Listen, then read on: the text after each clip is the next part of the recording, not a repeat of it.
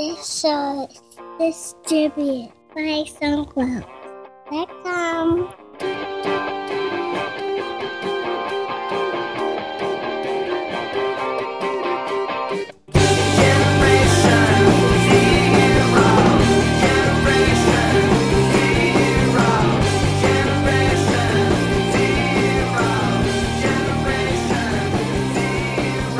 Welcome to episode 176 of TechZing, hosted by myself, Justin Vincent, and Jason Roberts. And today's show is going to be a smorgasbord of topics, all sorts of things going on. Anyway, how are you doing, Jason? Doing well. Glad we have a good connection finally. Yeah, so finally got my internet in. That was brutal, the last one we did with your cafe hijacked connection. That's why I didn't say very much, because every time I was speaking, there was just this massive background noise, and the connection was bad. But anyway, right. we got it out there. We soldiered on. We made the show happen. We got an interesting comment from, I think it was like iSoftware Maker was the pseudonym he used. And he's like, look, I don't care about the the poor quality of the sound, but I do care when you don't do a show at least once every 7 days. So I thought that was a fair criticism. I hate it when we have to miss shows, but I felt like after the struggle of last week's interview show, that just was kind of not worth it. Or we really couldn't do a discussion show with you in a cafe. Right. So we have had awesome AnyFood news, and there's also awesome TechZing news in the sense that we have had some astonishing donations come through since our last discussion show. And let's start off with our first donation, which is $177 from Peter Goldsmith and Tim Sinnell. And basically, I'll just read what they said. I'm emailing you about the $175 donation I just made. It's a donation from both me and my friend Peter Goldsmith, who just happened to introduce me to your show. We've both listened to the entire back catalogue of your shows and are big fans. Wow, listen to the whole thing. So this was 175 that they posted. They listened to 175 episodes. Wow. So they say, given that we've been enjoying your show for so long, we felt like giving something back. I'm not sure if you realize from the number, but we've donated $1 for every show we've listened to, plus another $2 for the missing episodes. Now that's paying attention to detail, the right? Missing episodes. Well, there was one where the recording didn't happen. Like it wasn't recorded, right? And Right. That was a big letdown. I remember that one because I could even talk about TechZing for like 2 days. I don't even think I've ever seen you in such a bad mood as those two times when we basically the show didn't record. Did it happen twice? It did. Yeah, there was two missing episodes. I guess I must have wiped it from my memory because it was so painful. I mean, when you spend like an hour and a half, 2 hours on a show, and especially when you feel like it was a really good one, because for some reason, at least the one that I remember, the first one we said, that's the best show we've ever done. It was really good. I thought it was really good. It was fast paced. Yeah. It was funny. We got all kind of crazy topics. And then when you called me up like 15 minutes later, and you're like, I got some bad news. I was just like, I can't even talk about it because there's no getting it back. It's not like when you write some code and you delete it. We've all done that with lost code. The first one I forgot to record, but the second one was a technical issue. That's what it was. Yeah, that's what. That's right. Yeah. And see why it's so painful, even more than say losing code. I mean, losing code sucks because it's just like, I just spent half a day on this and I somehow wrote over my code or did something stupid. And we've all done that at some point in our careers, and that sucks. But you can't get back a conversation. You can't recreate it. It's gone forever. So that was really painful. So continuing on. He says, while it is a donation, we'd really love to get a shout out for our iOS app, Spent. We've got traction in the Australian market, but haven't made a dent anywhere else. We'd love for you to mention Spent to your listeners to give this a go and see if we can get some US, UK downloads. So, Spent. Check out that app on the App Store, and we've got a little bit of a background about Spent as well, so we'll talk a little bit through that. Wait. Oh, yeah. Well, actually, I did download it, and I was experimenting with it this morning. Yeah. I haven't ever done expense tracking before. I guess it just never really occurred to me to do it. I'm not. I don't know. I've never done. Let me guess. Sandy does that for you. If there's any expense tracking done, it's probably Sandy who does it. Yeah, Sandy's kind of operations around here. Right. I don't even know. A lot of times I don't know what our cash flow is. I just will go in there and go, okay, so what's our story? What do we owe, or what's our debt level, or what's our, where are we? And so she takes care of all that, all the accounting, all the taxes, all that, everything. So cool. So you tried the app. I'm dying to hear what you. It's very well done. It's very. I like it. It's simple. So one of the things they said in their because I asked those guys to please email us a little background on their story. I thought that'd fun to hear. I love stories myself, and so I wanted to hear what they've been doing, and they said they wanted to create it because everything in the App Store, every type of expense tracker was either way too complicated that it was like impossible to use, or was so simple that it really just didn't provide any value. And they wanted to hit some middle ground. And I think they hit it. It is really nice. I mean, I just entered a couple of expenses, and then, it has like a history. You add an expense really pop up, and you just. How much does it cost? Like $1.99 or something. Nothing. That's just crazy. It took them. Okay, so basically, I'm just kind of paraphrasing. Well, let me finish the talk about the app for a second. Okay, go on. Okay. So you have a little history. You have your stats. So looks like you can look at your week by week on each day how much you spent. You categorize stuff by tag. You can tag it, and of course you categorize like food and lodging, or I don't know, whatever. Just tons of different categories. And then they have like a cool like upcoming like repeated stuff, and then you have these different settings for backup. And do they have a way, I don't know whether you notice this, but do they have a way for you to take a little picture of, if you're eating in a restaurant, you can snap a shot and basically take a picture of the receipt? Oh, I thought you take a picture of your food. This was the Why would you think that? Why would you think that? Well, because you're kind of a foodie, right? Oh my God. What? Even I wouldn't be that ridiculous. Come on. Well, I don't know. What was the guy? You ever watch X3 with John C. Dvorak? Yeah. By the way, that's one of my favorite podcasts. Right. It's like a video cast. So I recommend X3 to anybody who likes Dvorak. So he's on there with these two other guys, and I always forget their names, but one of the guys, he's kind of like this real like sysadmin hacker type. Yeah. And he says he and his wife take pictures of every meal they take, or every time they go out to dinner, and share it like on, I don't know, whatever service. And I'm like, what? No, but if you take a picture of a receipt, then you've got like rock solid tax accounting right there. Yeah, no, I think that's actually a good idea. Especially if you take a picture of a receipt and do a note of why you're at that dinner, that meal, that's it. Like you're covered by the whole tax thing. That's a good idea. When I go up to Uber once every 3 or 4 weeks, and I put everything on my credit card, the flights and the hotel and the parking. Really, that's the only things I really ask for reimbursement on. I don't get reimbursement for meals, but one thing I have to take a photograph of is a little receipt I get at the parking. Yeah. At the airport parking. And, I was thinking about, you could integrate very simple expense tracking. Like you could say something like, when you enter an expense, is this something I need to be reimbursed for? Yeah. And because then they use Expensify as their sort of reimbursement service. It's a pretty cool web service if anyone needs one. But yeah, I could see that's a good idea, taking a picture of a receipt. What I really like about what these guys have done is they've stuck with it. Like it was an idea that they came up with in uni. But basically it took them a year and a half to get it out the door. Not that it took them a year and a half to build it, but it took them a year and a half to get out the door because they had different stuff going on. And they stuck with it and made it happen. Well, it was funny is that neither of them owned a Mac. I guess they were taking a course in I like an elective in iOS development. Yeah. And so what they did is they turned their netbooks into Hackintoshes. Nice. That's no easy task. Well, they said something like, "It's as much art as it is science." Right.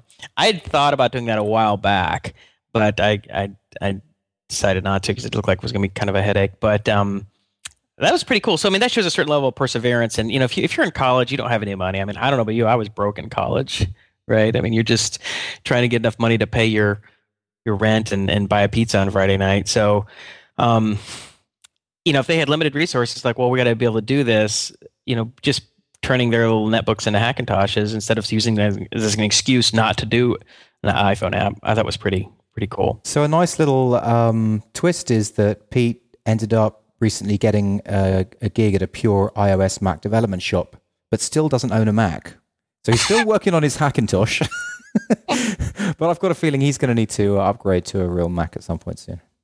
Well, I thought one thing was about the story that was important is that when I believe it was when Peter first got a job. I think Tim was still in school, right? Because I guess Peter wasn't used to getting to working full time. Like he didn't realize how much that was going to drain him. That they just basically didn't do it. There wasn't a commit for like 6 months or something like that. It was like March and September. Right. And that's one thing we've talked about a lot about is the importance of momentum. Yeah. I mean, even when you're busy, even if you can slip in, even if there's a week that's just going to be a pure nightmare that you just have almost no time, even if you can get in like 15 minutes once or twice a week, just stick your toe in the water, just keep some momentum because it just kind of refreshes you, it kind of refreshes the cache. It kind of like gets some of the code in your brain a little bit, get you thinking about it. But and he made a really good point. He's like I can't find the line, but essentially said, it's like it's easy for a couple days to turn into a week, turn into a month, which can turn into never. If you take a break. And it always reminded me of like whenever I'm sure I've said this multiple times when you work out, it's like don't take more than a day off because 2 days can turn into a week, which can turn into 2 weeks, which can turn into you're done. You're off the wagon. Yeah, the mental game of startups is so powerful, and I mean, I've been going through that myself. It just by traveling down here, that cut me off from development, and what's happened is I've just totally stalled on Plugio now. So I've been working on other stuff, but because I've stalled on Plugio, I could have been doing an hour a day or something like that just to keep the momentum going, but I didn't. So now I'm like a week and a half without doing any Plugio work, and that's ridiculous because I'm in the middle of a major rollout. So I need to totally get back into that. Well, it's all about the challenge of the context switch too. I mean, you got your consulting work with Company 52, you have Plugio, you got Anyfoo, you got the podcast. And then you have the other project with Company 52. Can you even talk about that yet, or is that That's quiet? a good question. I don't know. So we'll leave it till the next show, just to be sure. That's a cool project, and that's been taking up your time too. So every single time that you have to change modes and go into something else, it's difficult. And and when you take 3 or 4 days off or something or a week, it really, I don't know what it is. It's like you have this sort of half-life of code accessibility where how long can I take off before it's just a precipitous drop in my interest and ability just to get any traction on it. Because if it goes for like a week for me, and it's probably even a little less than that, maybe like 5 days, all of a sudden when I load up the code editor, I look at it, I'm like, I don't really know what I'm working on. I don't really know what I should do. And not only that, it's like, it's not just like you don't know where to get a foothold. It's like you just don't want to. You just don't have the drive. So that's not the only donation that we've had. We've had a couple more donations, and we'll try and put in some lessons with these donations as well, so that it's not all about donations. But well, the lesson is you need to donate. Please donate. That's the lesson. TextingLife.com/donate. Okay, so show your commitment to the startup faith. Okay, well here's this is hardcore. David Walsh, WALZ, donated $100. That's all there is to say about it. David Walsh donated $100 to us. Actually, David, he messaged me. All right. Messaged me on Google Plus, and I couldn't figure out how the hell to respond to him. I got an email notification. I had that same thing. I was going into Google Plus. I mean, I wasted like 20 minutes dorking around with Google Plus trying to figure out click on his profile, clicking on mine, streams, is there a private message? Is there something I was like, what the hell? There's no email. And I was clicking on the email link. Maybe it'll take me there. And then finally it was saying something email about the Google Plus app. And so I was like, all right, well, I guess I'll install that. And that was the only way that I could communicate with him. And so I did that. So we went back and forth, and he was really nice about it. He just said, look, he's like, I think you guys are really providing a lot of value, and I really appreciate you guys, the work you're putting in, and that I want to show my support. So I guess it was worth the effort to get that kind of feedback. It was first he said he said something like, "I think you guys are creating a lot of value," and I'm like, "Are you talking about AnyFu?" Like I didn't know what he was talking about. But turns out, I guess he's interested in AnyFu. He thinks that's cool, but he was definitely wanted to support the show. So yeah, I definitely appreciate that. It was really cool. Very much so. I mean, and $100, which is our that's our on any normal show that would be like the maximum, donation. But it was just a kind of a weird thing to get the $177 from the other guys. That's the Superman donation. Yeah, the $100 is the grand patron donation. So thank you so much. It really is appreciated. So we also have a $50 donation from Ben Boiter, who's a long-time commenter and listener of TechZing. And Ben Boiter says, just donated a small amount of cash to you, most as a result of your responses on Startup Guild and the like regarding salaries. I essentially took the advice and mangled myself a hefty pay rise. So, mangled himself? Yeah, he says mangled himself. I don't think he mangled himself. He mangled... He finagled is maybe he says mangled myself a hefty pay rise. In other words, he means that somehow he managed to make it happen that he got a big pay rise. Yeah, I was he was mentioning something about some things that we said about transparency and making one of us said you never got something you didn't ask for or something like that. I don't know if that's quite true. Sometimes you get stuff you didn't ask for. It's much easier if you want something. It's very easy that you go after it. But it was nice to know that that some things that we had said had somehow motivated him or positively affected him. That was cool. Yeah, he says since you guys could be considered the catalyst, I thought it only fair a chunk went over to you to support the show. But he finished by saying, however, I don't think you need to redesign the site. There's no reason. Right. I guess maybe it's like we're like the Craigslist of podcasts. It's just like, yeah, you can get the shows, you get, it's usable, but it's just, we're trying to achieve beauty in its Spartanness and its lack of design. Kind of embarrassing. We've been talking about this design issue for over a year. In fact, I think we've been talking about the design issue longer than we've been talking about AnyFu. It's like complaining about yourself being overweight for like 10 years. It's like eventually either you're going to lose weight or you're not, right? Right. I mean, it's kind of like the same sort of thing. But one thing I wanted to point out, we have a pretty big Aussie contingent. Have you noticed that? Yeah. Yes. Yeah. Go on. Talk more about that. Okay. So I think we're getting somewhere near 2,000 listeners, regular listeners. Yeah. We're approaching that number.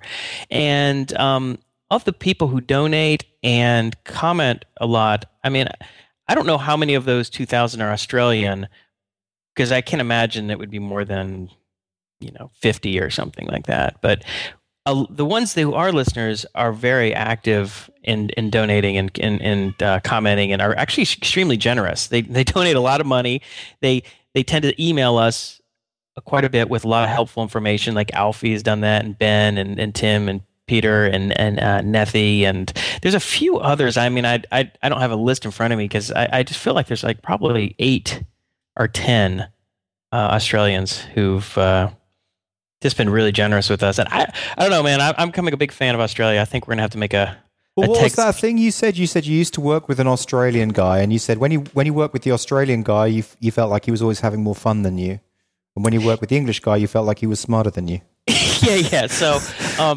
Well, I guess so Cameron Adams was the Australian I'd work with, or the Aussie. He's his website's pretty well known. It's called The Man in Blue. I guess he's pretty well known in Australia. Actually, he's written at least one book, and I had hired him like back, I don't know, like 6 years ago to help out a little bit on Prezo to write some custom, I don't know, text selection code back in the day when. You had to deal with IE6 and Firefox 1 and that kind of stuff. So, but when you talk to him, he would be like, no worries, mate. It's like he didn't have a care in the world. I was having a good time. It was all good. Probably out on the beach having barbecues. Yeah, it was like he was definitely having a better time. He was definitely having a better time than me. Now, working with Guyon is like, perhaps we could consider another approach. And I'm like, he just sounds more educated. He sounds like he's straight out of Oxford or something. Right. He's very erudite, a refined thinker, and that's always felt like, it just like adds 20 IQ points to the way you come across. That's nice. But anyway, I'm a big fan. I'm a big fan of the Aussies, and particularly the TechZing Aussies. And what's interesting? So Tim Sinnell had emailed me a couple times about this. I think he called it SRS, which is the Space Repetitive Learning. I got the acronym wrong, but we talk about like if you want to remember a fact. Oh, you like remember it. You rethink about it in a day, then you rethink about it in 2 days, then you rethink about it in 5 days, and then a week, kind of thing. It's sort of this like exponential decay goes off, and so, but when you want to remember a fact. You want to memorize a fact, it's better to have it presented to you right at the point where you're about to forget it. So if I reminded you 5 days in a row once every day, that would be much less effective than I did it today, 5 days from now, 2 weeks, 3 months, and then maybe a year from now. And then it's just kind of burned into your brain. It just sort of tricks your brain because your brain's pretty smart about it. Sort of, I guess you'd call it memory management. And it's like it's like, like you have like garbage collection in these languages. It's like, well, there's no reference, there's no dangling references, or there's no references, so we're just going to delete this. So if you have some fact and nothing's referencing it in your brain, there's no other things that you think about on a regular basis that reference it, and you don't think about it directly. Your brain's like, we can get rid of this. Yeah. And obviously it doesn't really work that way, but it seems kind of like that. And so I think using this sort of this technique, which was, I think it was pioneered by a guy in Australia, and I forget his name, but he came with he wrote the software. It's called Super Memo Pro, and I remember reading a big article about him in Wired like 5 years ago or something. And so Tim Sinnell emails me every once in a while with a link on the topic, and he said something about, I can't remember who brought it up, but it turns out he knows Jeremy Howard from Kaggle. Remember Jeremy? It was Anthony and Jeremy. Jeremy is the guy who created Fastmail, which I believe was bought by Opera, which is where Alfie works, who's one of our Australian listeners. And it turns out that it created Tim that Jeremy taught him a lot of these space learning techniques. And I'm like, well, how the hell do you know Jeremy? It's not like, Australia is like 100 people, right? I mean, just because you're Australia doesn't mean you know everyone. But he's like, yeah. They actually took a class in Mandarin together. Yeah, they're learning Chinese, and he said that he's in this class, and I guess they had a study group, and that he and Jeremy were in this sort of study group together, and they would study like 5 days a week or something. It sounded like it was pretty intense. And he said that he didn't even realize who Jeremy was and what he had done until quite a ways into it or later. Like he didn't realize he was the creator of Fastmail, and that he was this very successul entrepreneur and is just brilliant guy. And because Jeremy's like this extremely like sort of humble, understated person. Yeah. Do you remember him on the show? Like I do. Yeah. He was all about bigging up the other guy. He was. I remember he was talking about Anthony. He's like, he was really excited about Kaggle, and so he was like, hey, I want to help you in any way I can. And so he was helping Anthony do all this stuff.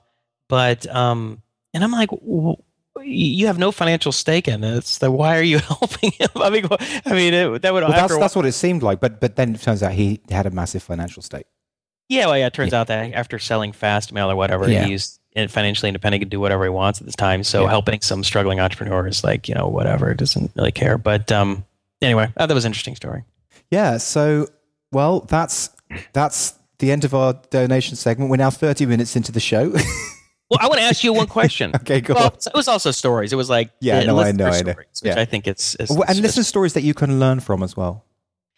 You know what? I'd like to say if any of our listeners have stories that have any relation to the show, like there's any things that we've talked about or said that maybe gave you some ideas or helped you move forward in a project, or just the fact that we're bumbling through our own project just gives you the sense that, well, if those two guys can do something, I can do it. I'd love to hear about it. Just send us an email and we'll talk about it on the show, because I think it'd be fun. And if you do want to donate, go to techzinglive.com/donate. But also you can go to techzinglive.com and click on the iTunes competition and review us there. I don't have the counts to hand, but hey, give us some reviews anyway. We need a push. I know the rest of us are ahead of us by a margin. Yeah, they are, yeah. I think we're about to breach 100, haven't we?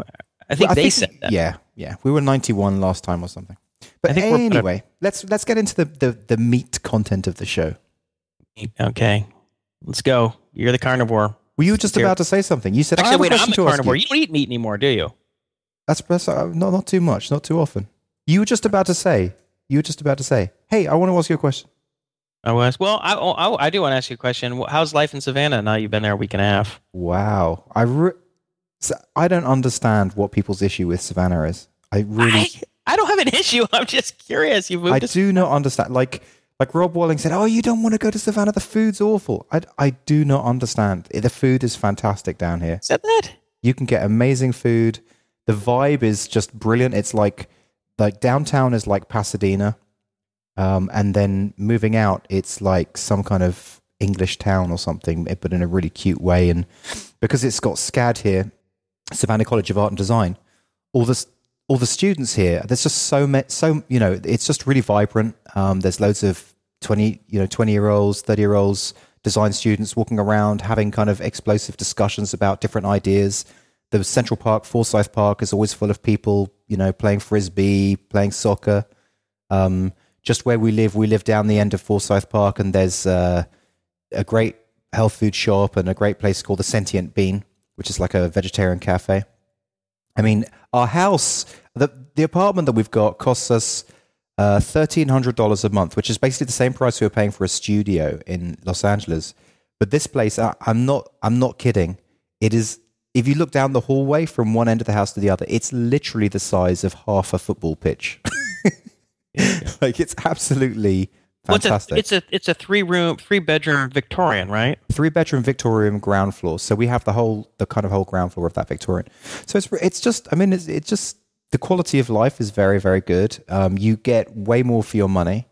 It's essentially a tourist style location, so it's prettier than most places. So there's a lot of tourists coming through as well. So there's lots of just incredibly vibrant, really. Now, I'd ask you to take some photos and post it on the show. Have you done that? Have you taken any photos? I haven't yet. But the one thing that I would say is, a lot of people say, "Oh yeah, but let's talk in August, right? September, August." Why? Because apparently this now is the great weather. This is like the best time to be here, where it's spring. But apparently, when the weather turns over and then it becomes very, very humid and very hot, so it kind of becomes like a temperate climate where it will rain. And then the heat will just bring the rain up and it'll have like 100% humidity. Right, I see. So that's what we've got to look forward to that we haven't experienced yet. But so far, it's been incredible. But well, just the fact that you can have the kind of place you have and live in the area that you're living with $1,300 a month is amazing. I mean, that is a huge selling point right there. I mean, because Savannah's a cool place. I mean, it's not like you're living in some just random remote area that you can live cheaply. Obviously, you can move out to the middle of nowhere and live cheaply. If you live in a cool area that has some culture and things to do and just a lot of energy. But, that's about a third. I think if you were in Pasadena, particularly right near old Pasadena where we live, you would probably pay, I would imagine, at least 3 times that. You'd probably pay close to $4,000 a month for what you're doing. Yeah, for this big size place, definitely. Yeah, so that's a huge win because when you can live that inexpensively, it just gives you a lot more freedom and it removes the stress so that you have more flexibility to do something like a startup or any kind of project that you want to do. You're not like, because you're paying $4,000 a month just to like on your mortgage or your rent. I mean, it really makes you feel like, you have such a limited runway to get something working. Otherwise, you're screwed because you got to make more money because you burn through your savings really quickly. You also have, just to keep on going on about it, but you also have in the downtown area, it has it's like Pasadena. I mean, it just has those same shops. It has like a Gap, Banana Republic, all that stuff. Like, there's no difference. So there's, but I mean, even more than that, you have like the cool cafes and the cool restaurants and the character. Yeah, exactly. The character and the vibrance, and you've got like English pubs, and this is even cool. Although this doesn't affect me now that I can't drink, but they have an open container law where you can actually walk down the street with a beer, right? So they have outside patios where people can drink beer. So it's kind of like Ireland and Europe in that way. Now you said you live at the end of Forsyth Park. I think that's a pretty famous park, right? I mean, you know the movie Midnight in the Garden of Good and Evil. Yeah, that's the park. Yeah. And is that they show that park quite a bit, right? They do, yeah. So that's the park. That's exactly where I am. Just like three or 4 blocks away from there. Well, my brother lives in Savannah. I was just there in December when my mother fell ill, and we were there for a few days. So I can I know exactly what you're talking about, actually. So that's cool. Well, but you still so you have a bed. You bought a bed. You bought a cheap desk. And you have nothing else. We didn't buy a cheap. Well, we bought a bed, right? We got an absolutely top quality bed, like probably the most expensive bed that you can get. So that was our key piece of furniture. So we're sleeping fantastically, right? Okay. Then we got a desk for like $25, but Georgie couldn't bear that, so she ended up going out and buying a really nice desk, which is she's going to put in one of the bedrooms. So we're using that desk now. That's in the front of the house. So we're in the front of this Victorian house, just next to the porch. The windows are open. We can look out the windows and see the students strolling by and people walking their dogs going past. So that's where we are right now. We're actually going to make this whole front room into our office. So we're going to have like an office that we're going to use every day. Oh, cool. So it's very nice. Well, I want some photos, man. Just take some photos with your iPhone and put them up on there's no point yet. The reason why we shouldn't do the photos is because we've got no furniture. Because who cares? Those guys. Did I tell you about the ripoff that we had for the phone? Did I say that on the show? Yeah. Let's move on, because I think that. But I think you want to show some. I know, because I know it's like, was Georgie the one who doesn't want you to take pictures? No, I think it's me. I don't want to take pictures because otherwise it just looks like an empty room. I mean, that's fine. We want to see your progress. So you click in, like, here are the latest photos. We want to see before and after. It's much better when you see before and after. All right. I think it's hilarious if we just see like the one desk in a room. Okay. I think that's all right. Okay. Moving on. So let's talk about AnyFu for a bit. All right. Go on. Well, start it up. We have had I think we've had 5 AnyFu sessions now. Would it be 5? Oh, in total, no. I mean, including the non-paid one. Okay, I've had the 4th one is going to happen on Tuesday. 3 have been have already occurred and been paid. But there was a 4th that wasn't paid. Yeah, so the fourth the AnyFu session that wasn't, and we can talk about that. It's a whole other story. Yeah. And then there's a one that's scheduled for Tuesday with Lance Jones. So in my estimation, that's 5 AnyFu sessions. Okay, which is not bad considering we haven't launched. We haven't even. I mean, would you consider us private launch? I don't even know what we are. I think we're still building. We're just like, it's under construction. The way I feel like it's like, you know, when you're like, someone's opening up like a store and they're like moving the inventory in, and someone pooks their head in, it's like, hey, I want to buy that sweater. You're just pulling it out of a box. Right. You're like, well, I don't even have a cash register. Like, I'll give you $50. You're like, all right, fine. Okay. Give me the money. I'll write it down on a piece of paper. That's kind of where we are. It's like, we don't have a terms of service or a privacy policy up yet. We don't have a lot of information. I mean, it's pretty raw in a lot of ways. Right. But I think it's, you can come to the site, you can reserve a session with the, 6 or 8 or however many experts. We have a homepage now. We have a homepage, which we didn't before. Yeah. So you can go to anyfu.com and see our homepage. Yeah. Yeah. I mean, I like I said, even the homepage, everything is still pretty raw. I don't think nothing's really polished yet. And, and a lot of things are just missing. Like, we've had a couple of our clients have said, well, how can I go in and like look at my sessions? I'm like, I haven't really got that up yet. Just call us up and just ask us, and we'll look in the database. We'll list it in the database, and then we'll just talk it to you. Yeah, just a few days away. Like one guy was like, hey, what if I need to reschedule a session? I'm like, yeah, that's coming.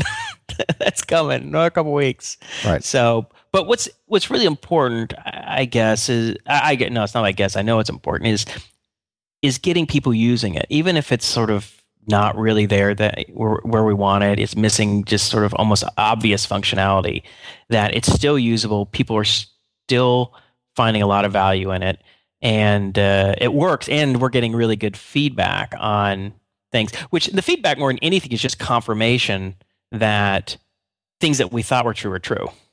Mm-hmm. You know, it's not so much like, oh, you guys should do this. And we're like, oh, wow, we need to totally pivot. We're in the wrong area. It's no, we're doing it almost exactly, precisely what these people, what our clients and experts want. The things that we thought were true seem to be true. And the features that we thought we need to be built. Mm-hmm. You know, I mean, there's only been a couple of very small things where like, I hadn't really thought about that, but that's a good point, which is like one was the custom NDA. I don't recall it's ever at least talking about that. No, we didn't consider it. No. That was like one of the only things that I can think of that never occurred to us that Jeff brought up and said, you guys probably want to be able to do that. Mm-hmm.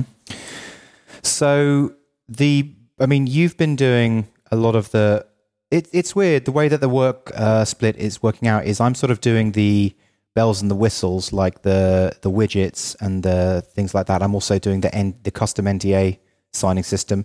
And you're basically just doing the grunt work, basically. Well, I'm building sort of it's like I'm building the house. I'm doing the framing and stuff, and I'm like, you're putting in the kitchen. All right. It's like, okay, I'm like, Justin, put in a cool kitchen. We want it to be tricked out. It's got to be, top end granite. And you're like, all right, I'll do it, So then I come in and I'll go, hey, I think we need darker cabinets. You're like, all right, fine. Right. But but the thing is that because I'm doing the framing, you're like, hey, let me help with the framing. I'm like, I got the framing. We don't need two of us doing the framing. And so I'm like, I think it's better when you go off and have these specialized components that you can build and focus in on that can add a lot of value. And that's kind of worked out. That's at least in terms of writing code, that's what we've split. So I was tasked to go off and find a way to find a good API to do this whole NDA thing. So what we would like on AnyFu is for clients to be able to upload an NDA onto AnyFu, and then for experts to be able to sign that NDA via AnyFu. So we went and had a good look. Well, I went and had a good look around different services and spoke to some of those services on the phone.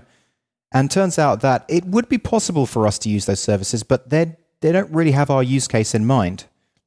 Generally speaking, those services, the use case that they have in mind is that they charge by the senders. So it's how many people are in your account are sending. So person A, person B is sending this document to other people to sign. And it would, for most of these services, it would cost us thousands of dollars a month for the AnyFu model, because we need the capability for thousands of people to be able to send these documents. So what we kind of realized was, and this was after a little bit of back and forth with myself and Jason about, should we build this in-house? And my first gut reaction was, well, it just sounds like it's going to be really complicated. No, it was stronger than that. You're like, no, I'm not building that. That's going to be really hard. I'm not doing that. All right, fair enough. But then we had a discussion. We broke it down to smaller parts. And, as we were going through the smaller parts, I was thinking, okay, well, fair enough, that part, I could probably do it this way, like the part of capturing the signature, the part of displaying the PDF. So one thing we wanted to do is, when someone uploads a PDF, we need to display that PDF to someone so that they can write their signature on it. So we found a JavaScript library, but the problem with the JavaScript library is it only works on HTML5 browsers. It's actually an awesome library. I can't remember the name of it now. PDF.js. PDF.js, yeah, that's a sensible name. So it is awesome. I mean, it basically just loads in a PDF file, displays it perfectly in JavaScript. But ultimately, I think what we decided to do is to use, it was going to be to use PHP to pull in the PDF, convert it to an image, display the image on screen, and then we'll just use standard JavaScript to track the mouse coordinates and basically allow someone to enter their signature. But it was going to be, it was use PHP making calls to ImageMagick and GhostScript, right? Problem is that ImageMagick doesn't render the fonts very well. However, we have found software on Windows that does a great job of it, the command line software on Windows. So what we think we're going to do is create a Windows-based web service that you can post a PDF to, and then it's going to get queued up, converted by that command line tool to an awesome image. Then that image is going to be pulled back from the queue, and then my code is going to display that on the site, and then you're going to be able to write your signature in some really nice signature font, move it around the screen with the cursor, and stamp it onto the place that you want. And there's all sorts of legal reasons why it is legal, like, for example, stamping an ID onto the whole PDF and then rewriting that PDF with the ID. You store the PDF in the AnyFu system, and that basically makes it legally binding. Yeah, and there's a lot of different services like EchoSign and DocuSign, and they all do it in different ways. Some of it will allow you just type your name in it, and you select the sort of handwriting font you want to use. Yeah. Some allow you to sort of draw it like with your mouse or something, and another is, I think there are other ways you just type your name in, and the other one is you can like take a photograph or an image of your scan your signature, and then you can just save that and then paste that. So I don't know which one. We'll probably do the font one to start. But the thing is that, we were talking about using these services. I mean, obviously the sort of pragmatic way is like, well, we'll just use DocuSign or whatever, and we don't have that many users in the beginning anyway. So even if it's kind of expensive at any kind of scale, it'll work when we're starting out. But the problem is that they all bounced us off the site, and it became this sort of clunky experience. And my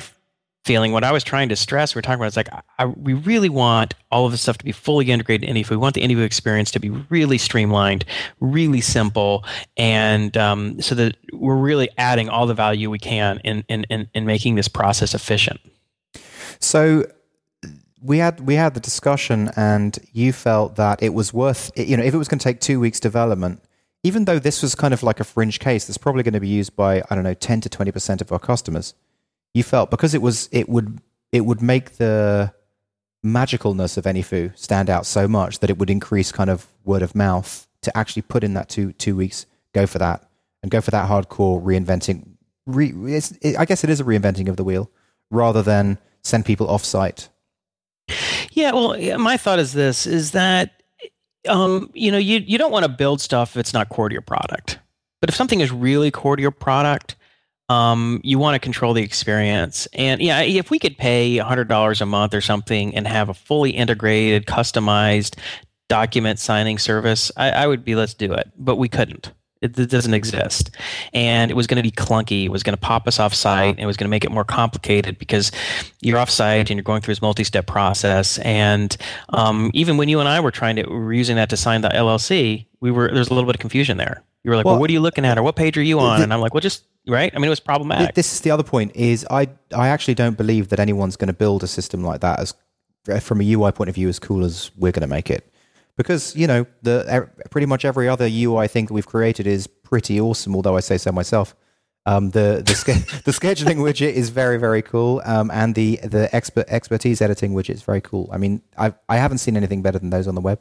I mean, maybe I shouldn't be saying that, but that's how I feel. Well, yeah. I mean, you want to aspire to those things. You want to try to make those things really great because they're sort of central to the product. So we'll find it over time. We know we need the custom NDA stuff. Any company, any of the larger companies that use us, and I don't mean that like we signed some big contract with IBM, but any sort of team lead or CTO or something of a company that has a custom NDA that they're required to have any consultant sign is going to insist that they use it. Otherwise, they're not going to be able to use AnyFu, or they're going to be very hesitant to use it, right? Yeah. So. And Jeff, who's been a client twice already, said, if he was still at Wells Fargo, that they would not be able to use AnyFu if they couldn't use the custom NDA. It just happens that he's a really small startup that is a little more flexible. So I think, are we building something without complete evidence that a lot of people, asking for it? No, but I'm pretty confident that this is a key component, and I'm confident that having something fully integrated and being simple is going to add a lot of value. And plus, it's like I'm building the sort of like the framework. I mean, the sort of just like you said, the grunt work or whatever. So you working on this isn't holding any of that back, right? I mean, it's just like people could do it if they needed to, because we're giving them the email addresses, so they could basically go off to DocuSign and do it. So we're not stopping it from. It's not like a blocking thing, but it's just a nice to have. So moving on with AnyFu.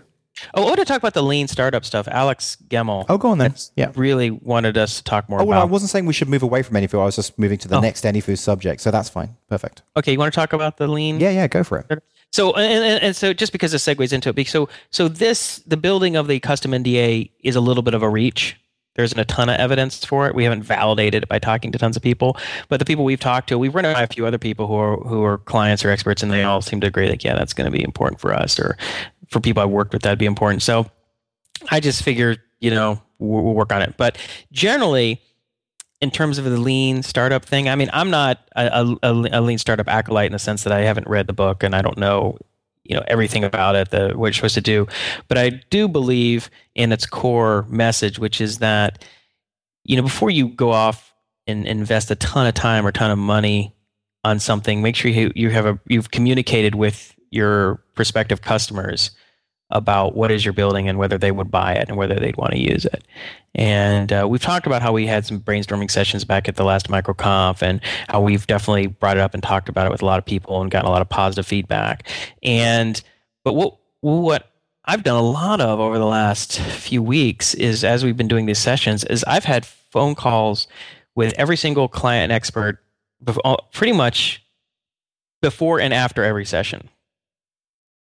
So like a 15 to 20 minute phone call in every case. Mm-hmm. There might have been one. I don't think I talked to Michael Hartle before his session, but I did like a 20-minute sort of post-mortem just to get a sense of like what they thought of it, how what went well, what didn't go well, what they'd like to see added. And so, and then of course people were sending us, in a lot of cases unsolicited, they'll just write us a long email and say, hey, here are my thoughts. This is something you might want to think about. So we've been very aggressive about communicating with people. What is the general, I mean, this is great, and I'm really glad that you're doing that. So thanks very much. What is the general feedback that you're getting from people? They really like it. I mean, despite the fact that AnyFu is not complete, it's only partially there. It's the good thing is that it can deliver value. I mean, if you're a client and you need help, so Jeff, when he wanted the very first session, he wanted help with Don Felker on ASP.NET MVC stuff.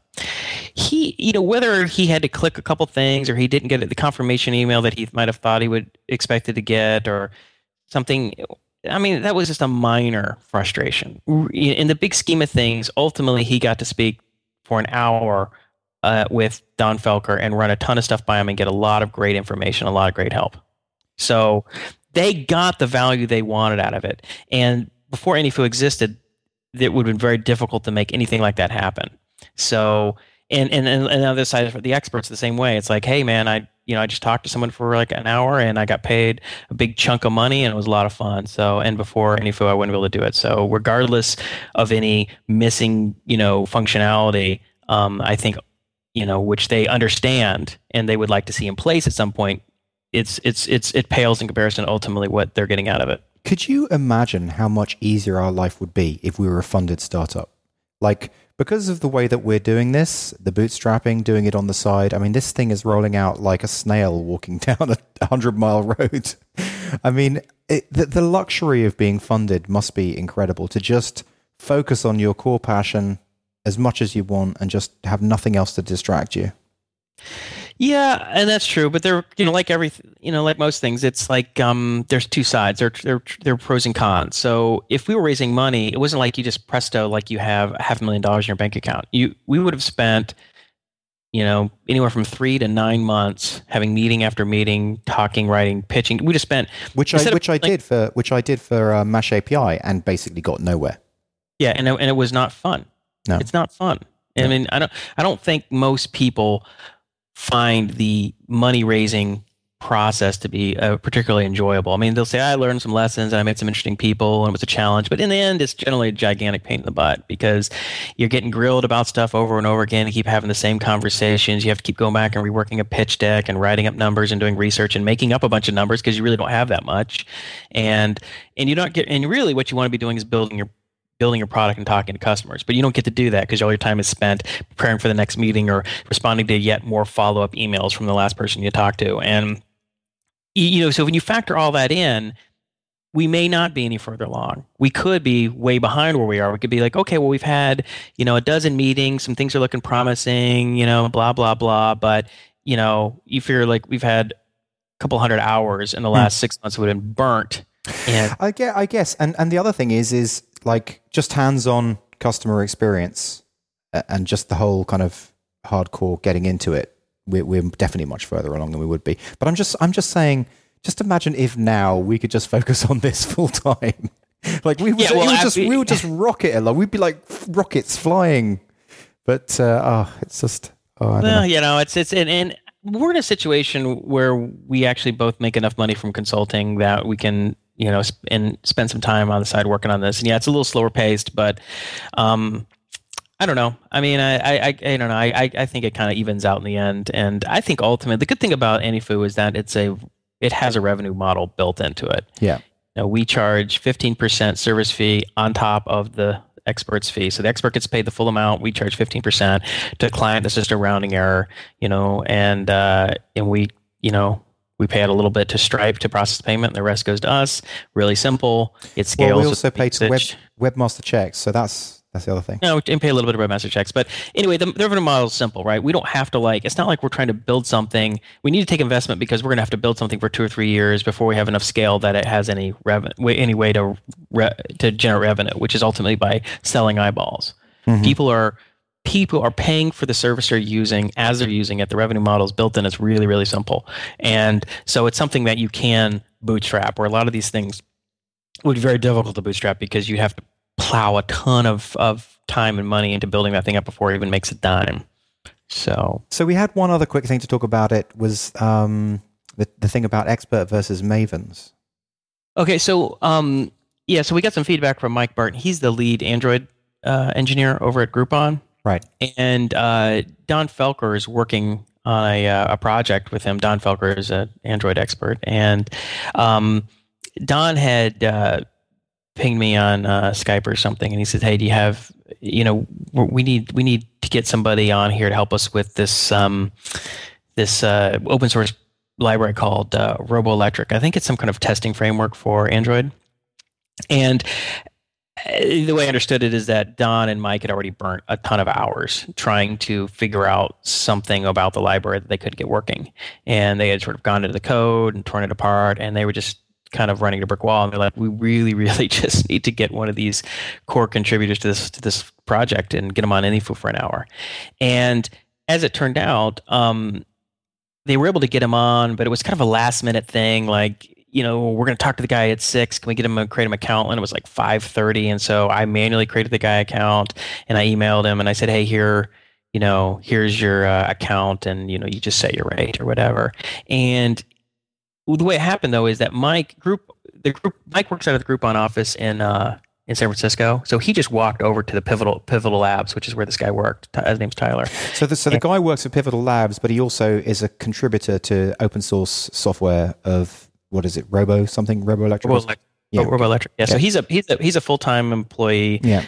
The consulting firm called Pivotal Labs, and so Mike came over to his office and sat in there. And the reason I know this is because I was on some projection screen video conference with Tyler helping him set up his account when Mike walked in the room, and then Don was kind of waiting to get on with him. And I was just trying to make sure that the session was set up, you know, his account was set up so that they could, you know, process the session. And at the end of it, Tyler was like, he decided he just didn't want to charge for it. Yeah, And I'll explain the reason why, and you can go on to what Mike's interpretation of it was. I mean, essentially, he was still at the Pivotal Labs premises, right?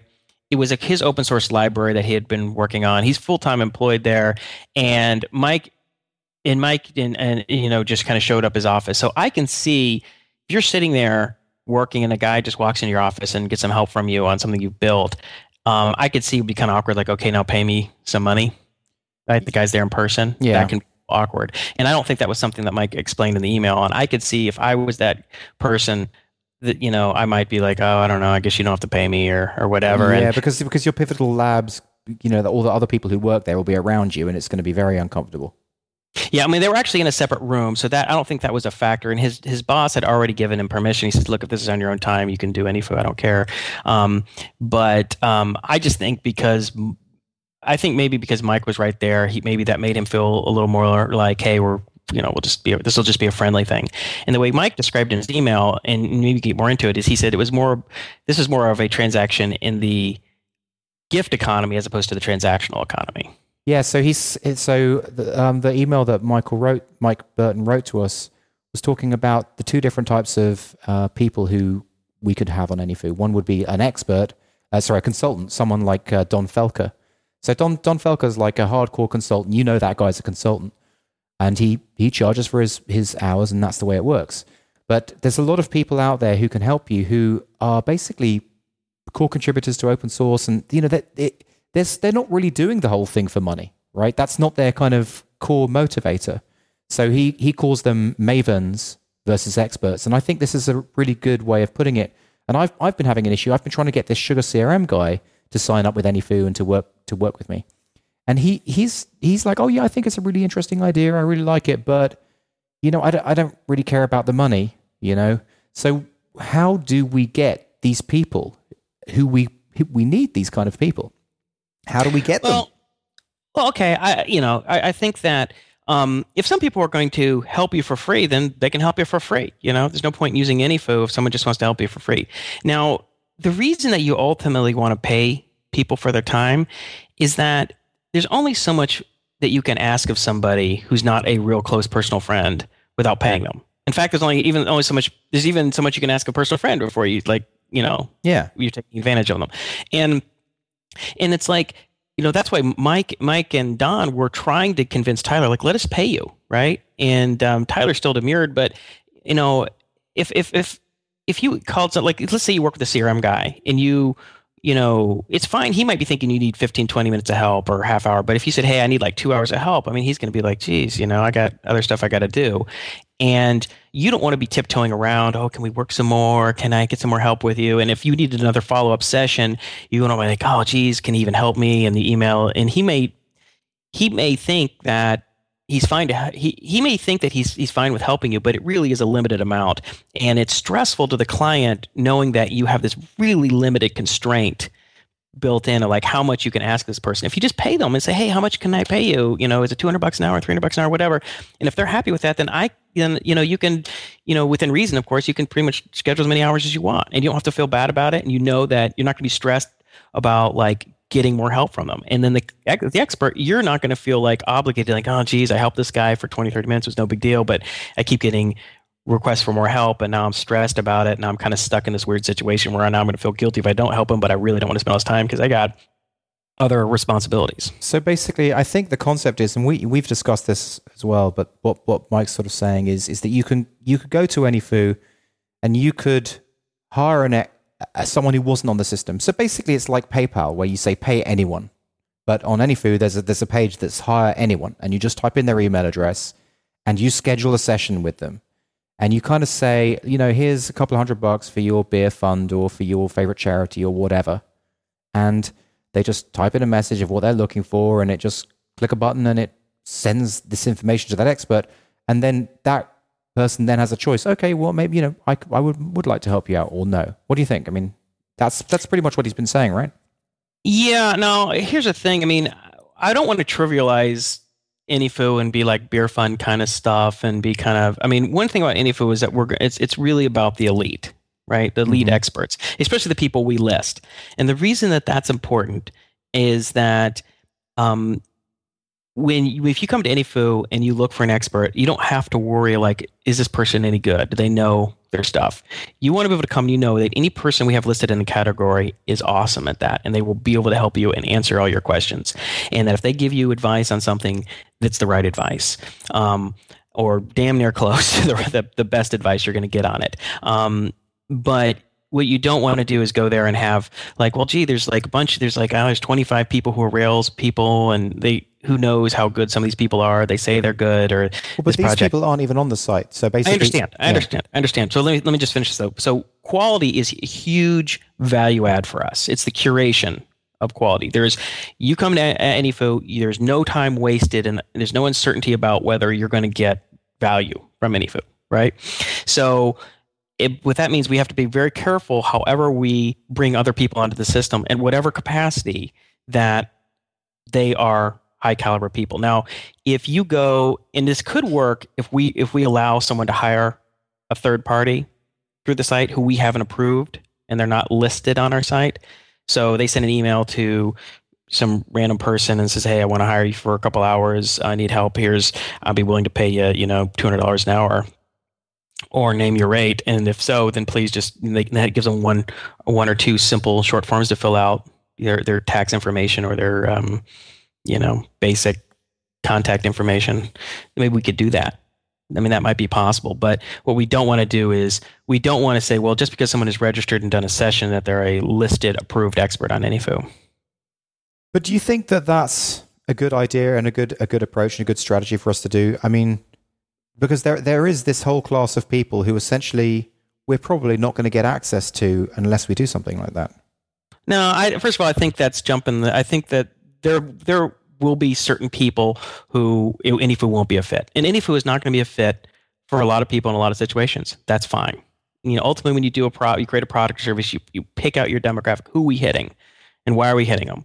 We're going to the high end. We're going after quality, and that's what we're going to do. So now, maybe it would be a mistake to even try and do anything separate then. Just stick to the core mission. Stick to the mission. I think we should stick to the mission for now. I don't think we should really worry about that. If there are people it's not a fit for, don't worry about trying to, jerry-rig it so that it works for these sort of secondary or tertiary markets. Hit the primary market, focus on it, make it awesome.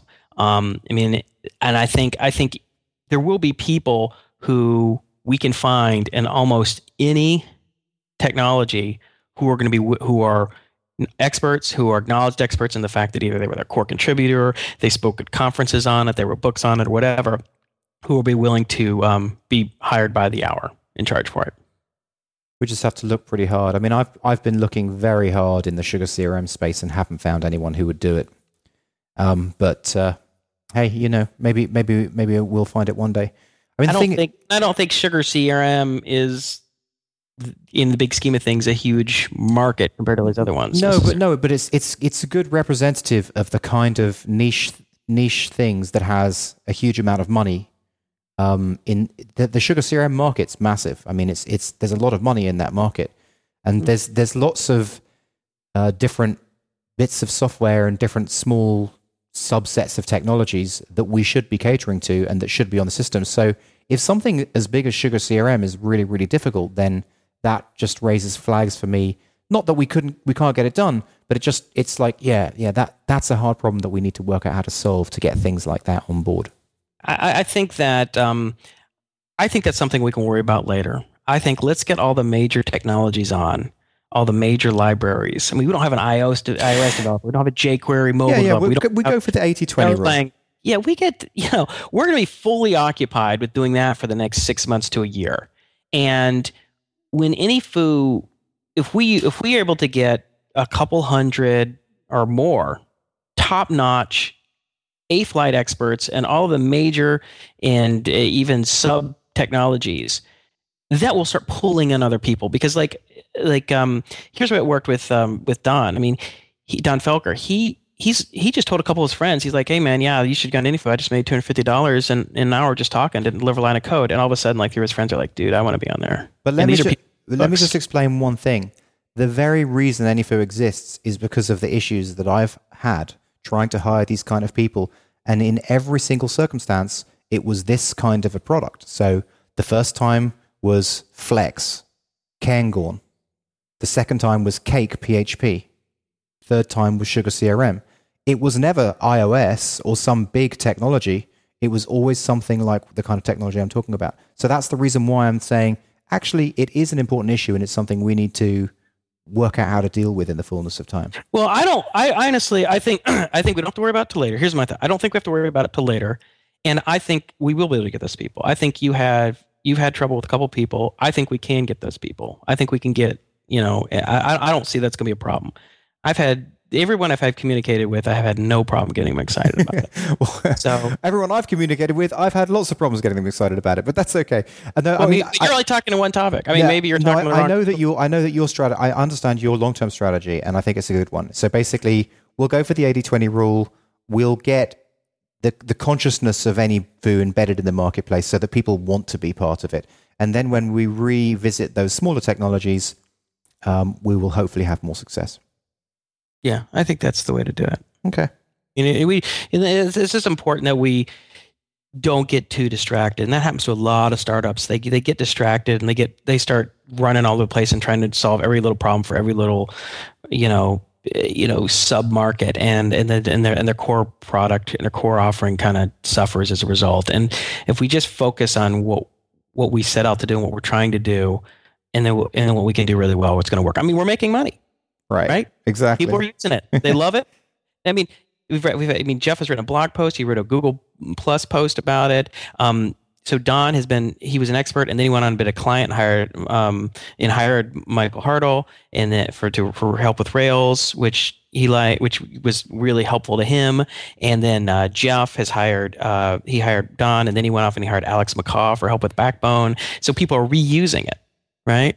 All right, so that's really. But one thing we didn't talk about, I thought was a couple funny stories. Was I don't know if it was Michael Hartle. So Don, I'm gonna tell this one sort of benefit.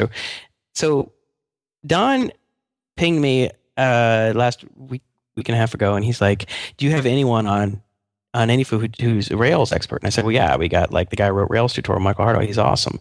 And I said, "But he's like $300 an hour. He's a little on the expensive side. I have another person who might be a little less expensive. Who, I don't know. I whose profile isn't done. I could get on him about getting it done."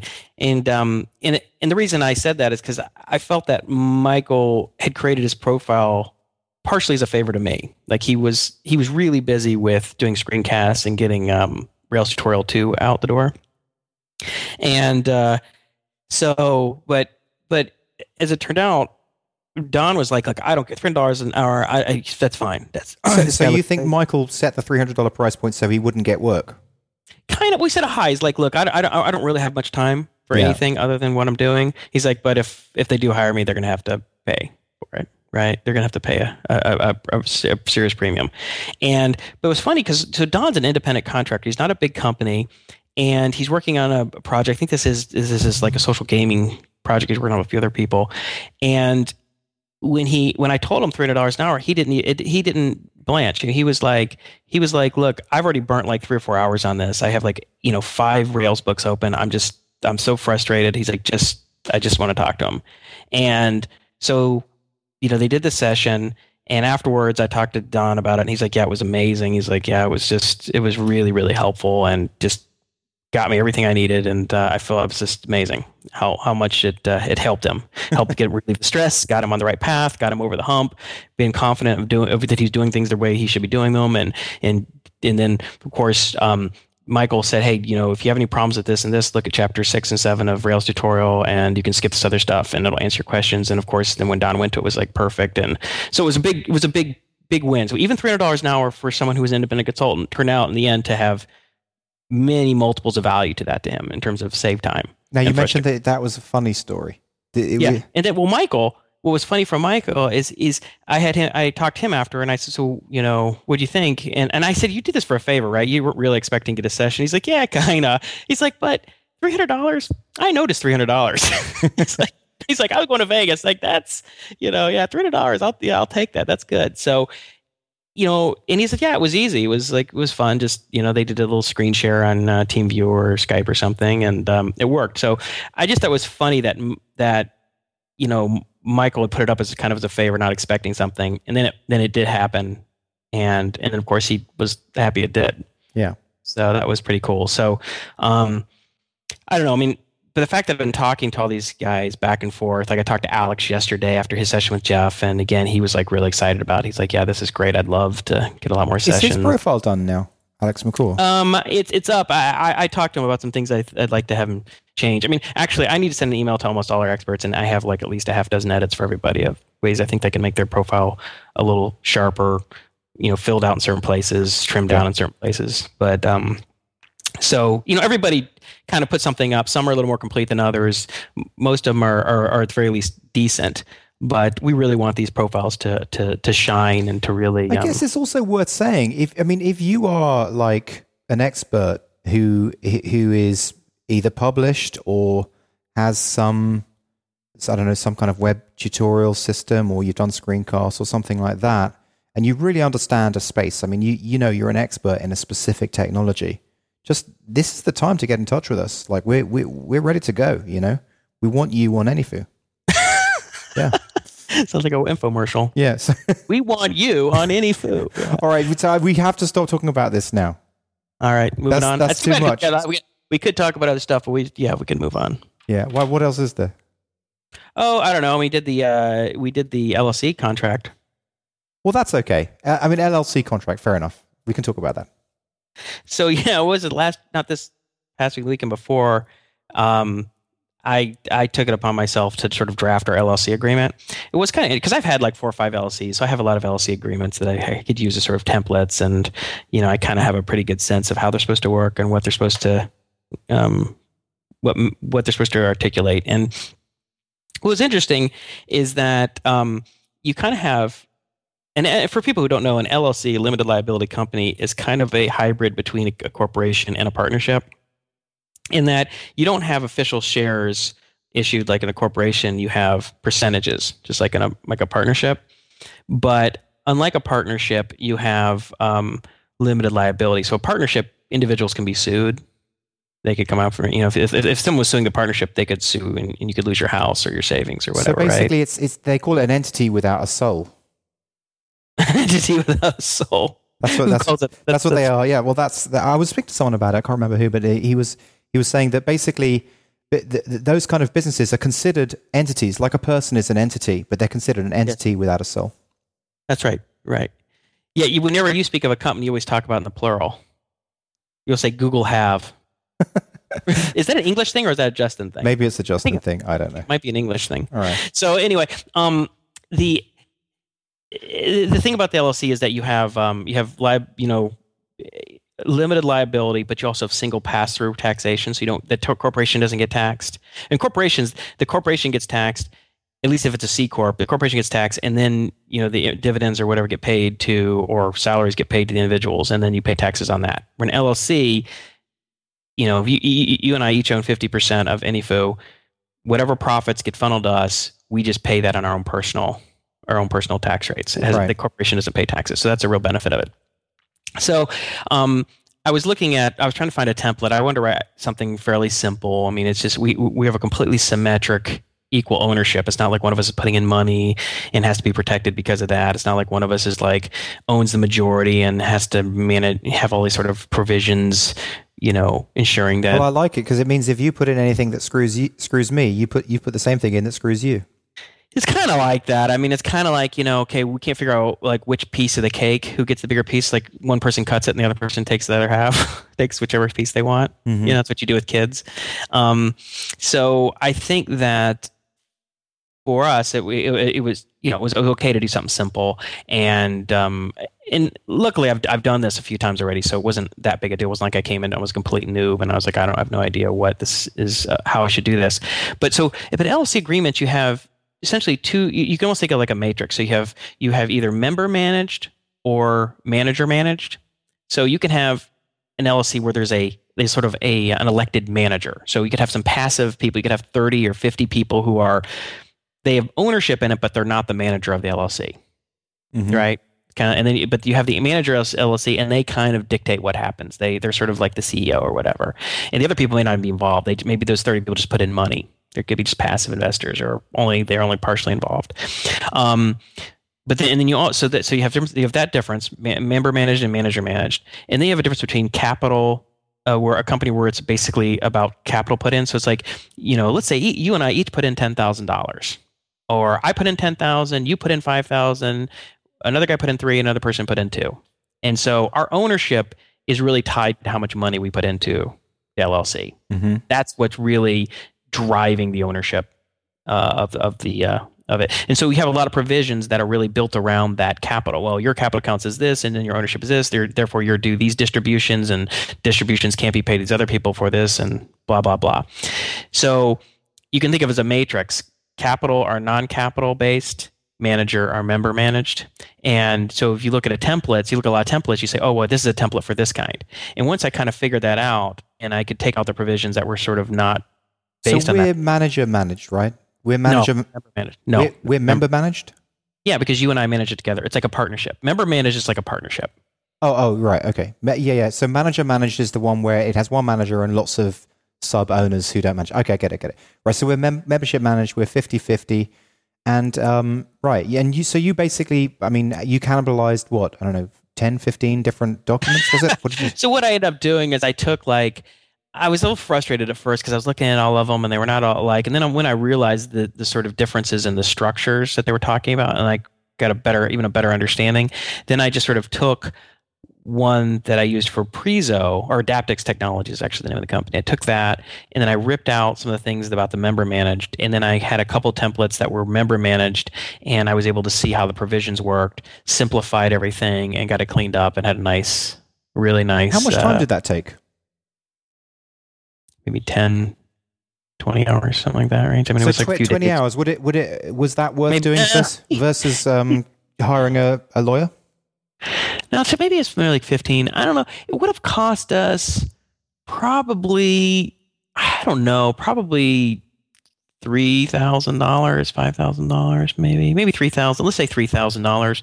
Plus, would have been a lot of back and forth with the attorney. It's not like you just go and show up and they have this magical agreement. They have to spend a lot of time asking, okay, so what are you trying to get out of the document? What do you need? And then they spend all this time drafting it, and then you have to go and approve it. And but it's also less simple, isn't it? Like when you go through an attorney, it's not going to be as clear speak as the one that you wrote. Like yours wasn't very legalese. It was just understandable.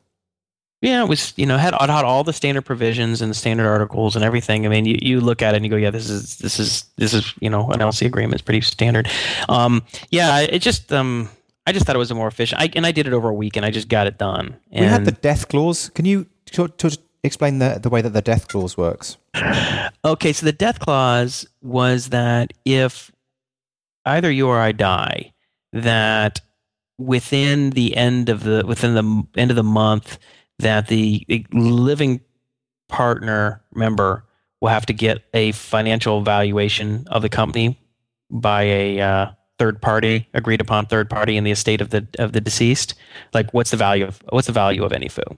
Okay, so you get like a third party, so that's within 30 days of that month that they die. Yeah, I think it's basically what it says, and it basically you have to do it really quickly and say, okay, this is worth X dollars, and then so you have 5 years that 20 payments are paid out at the end of every quarter, based on that amount. So let's say it was worth $1 million, and let's say I died, then any foo would have to pay Sandy $500,000, but only was broken up into 20 payments paid out at every quarter without any interest. I think that's a good way to do it.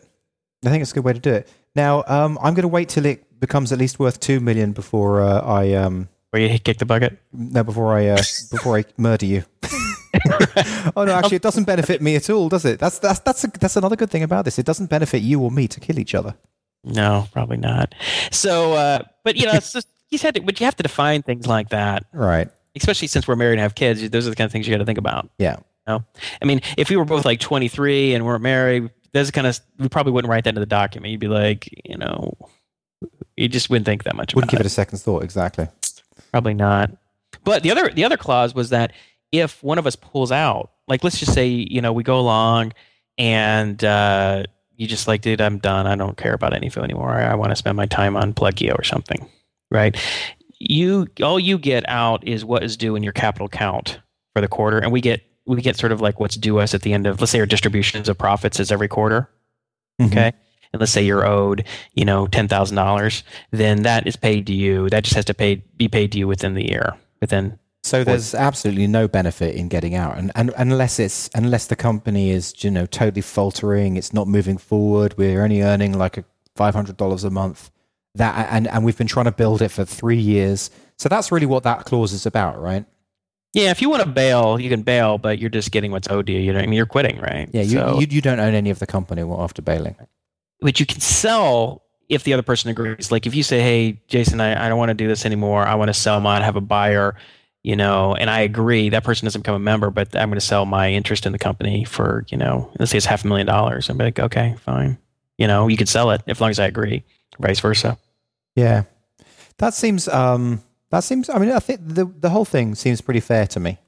Seems pretty good. Well, you and I went over all of the things. I mean, I basically wrote what I thought was reasonable. and very sort of neutral. And then I just sent it to you. All right, we'll just read through it and tell me what you think, whatever you don't like or don't like. And I can't remember, you had one or two small changes. The main one was that the selling provision that you'd first drafted didn't give the capability for the other person to kind of veto it, which I think is like a valid thing.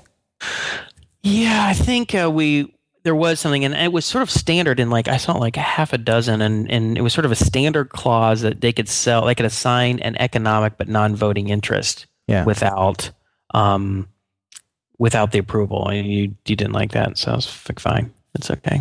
But I don't think you'd like it. I mean, imagine if I just sold to some random person. No, I was fine with it. Sometimes you don't want to be in business with just someone you've got no idea about. Yeah, no, I think that's fine. I mean, it's like, it's really a partnership. So it's really about really codifying you and I working together on this thing. So it should be something that you and I are both comfortable with and happy with. And that was one of the few provisions in there that were just sort of like standard boilerplate that I didn't particularly think really hard about. I'm like, okay, well, I guess whatever. It's sort of standard, and So talking about contracts, I just recently signed a contract with Company 52 for another project that we're working on, and one of the things that I put in there that I haven't really put in any other deal that I've signed so far is an anti-dilution clause, because you know what? That whole dilution thing is really, really dodgy. I mean, that's essentially what happened in the film. What happened with Facebook, right? That's how they got those guys out. They basically just the guy Eddie something or Ed. What was the guy? Yeah, his roommate. Yeah, I just can't remember. I can't remember his name. But basically, they just increased the share pool, right? So if there's 1,000 shares in the company, right, what they do is they increase the share pool to 100,000 shares. And then, because they've got controlling stake, they reapportion that person enough shares that they only end up with like a fraction of a percent. So unless you get anti-dilution clause written into your contracts, they're essentially meaningless for anyone who doesn't have controlling stake. So the anti-dilution clause basically states that I will be diluted at the same amount as anyone else in this company. The next time there's a restructuring, if the person who's got 70% goes down to 60% and I've got 10%, well, then my 10% will be the percentage that it will go down is equivalent of his 70 going down to 60. Mm-hmm. And, that people never think about that, but it's so important.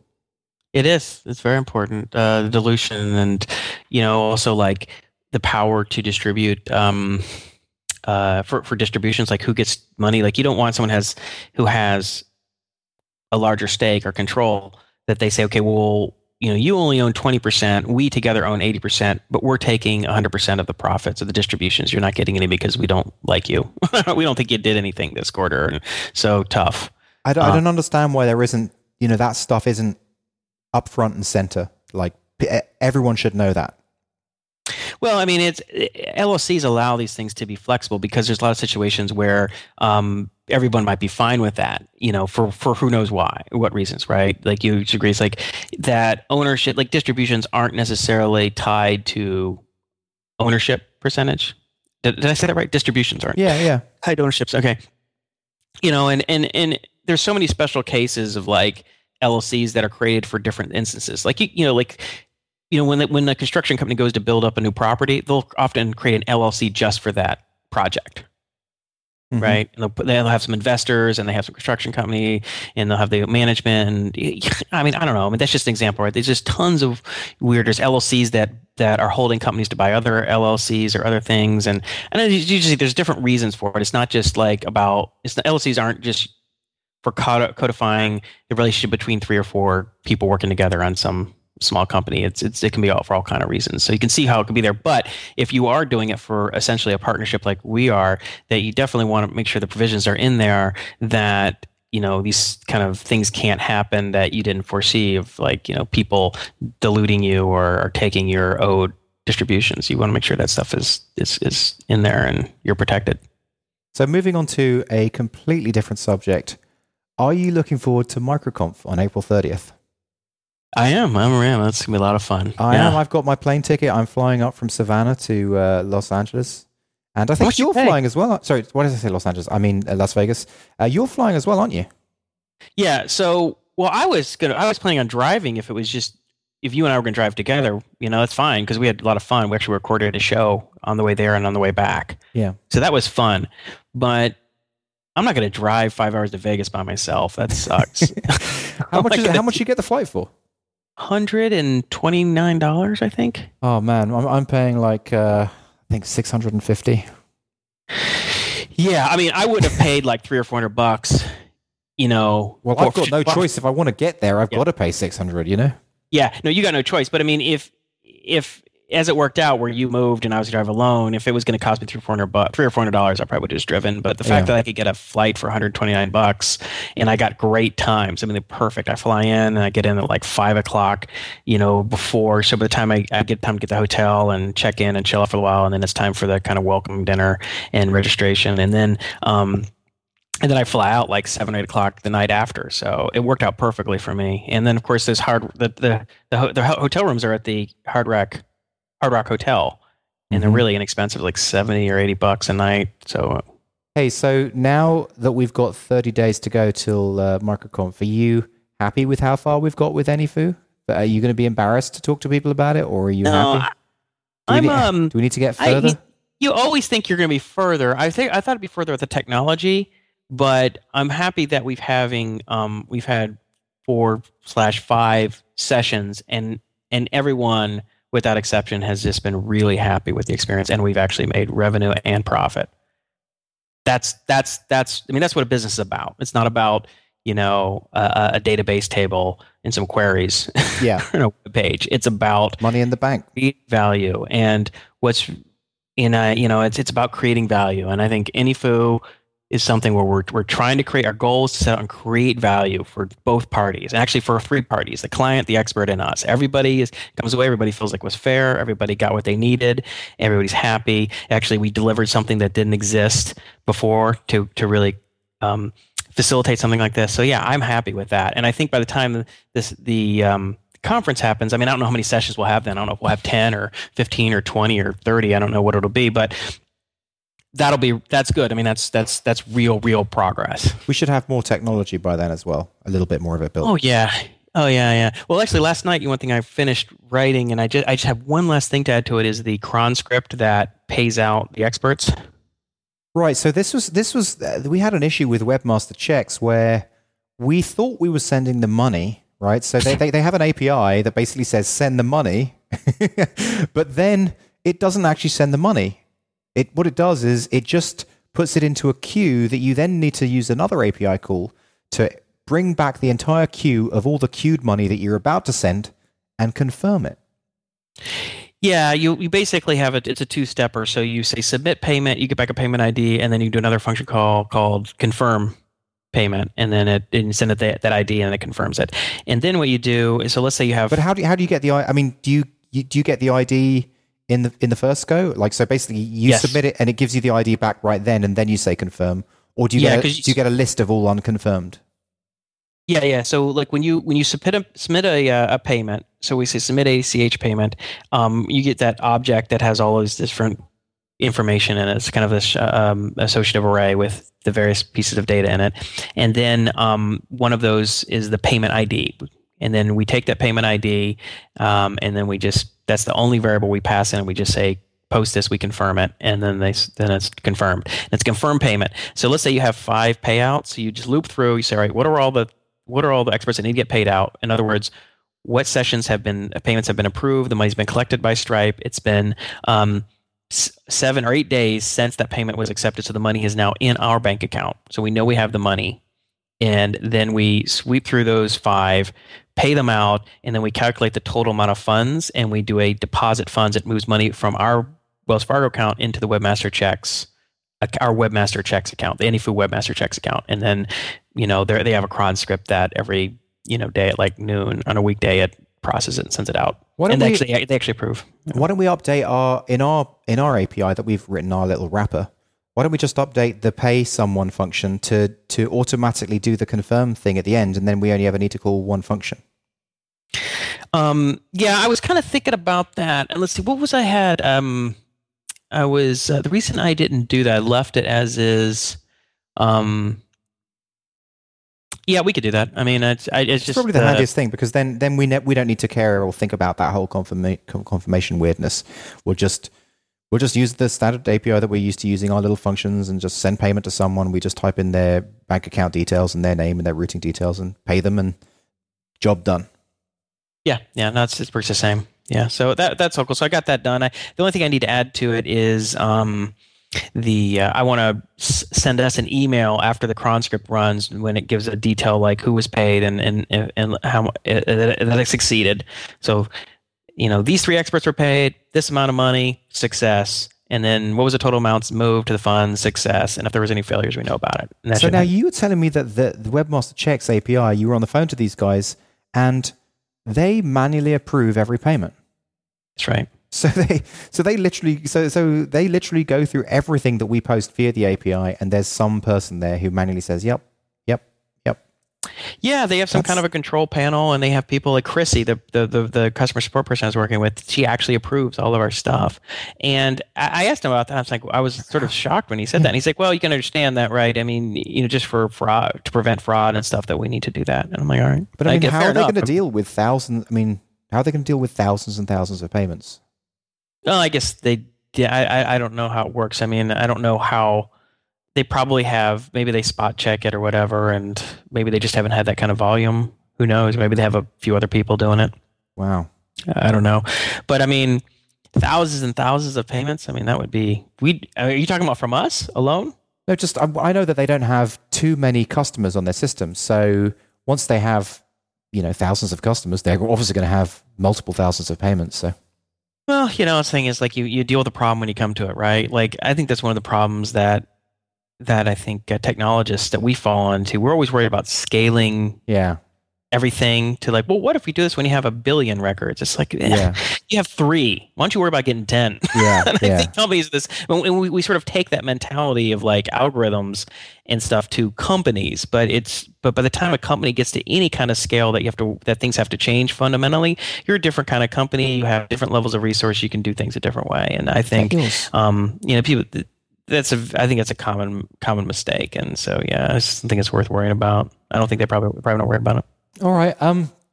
So do you want to talk about anything that is outside of AnyFu or texting?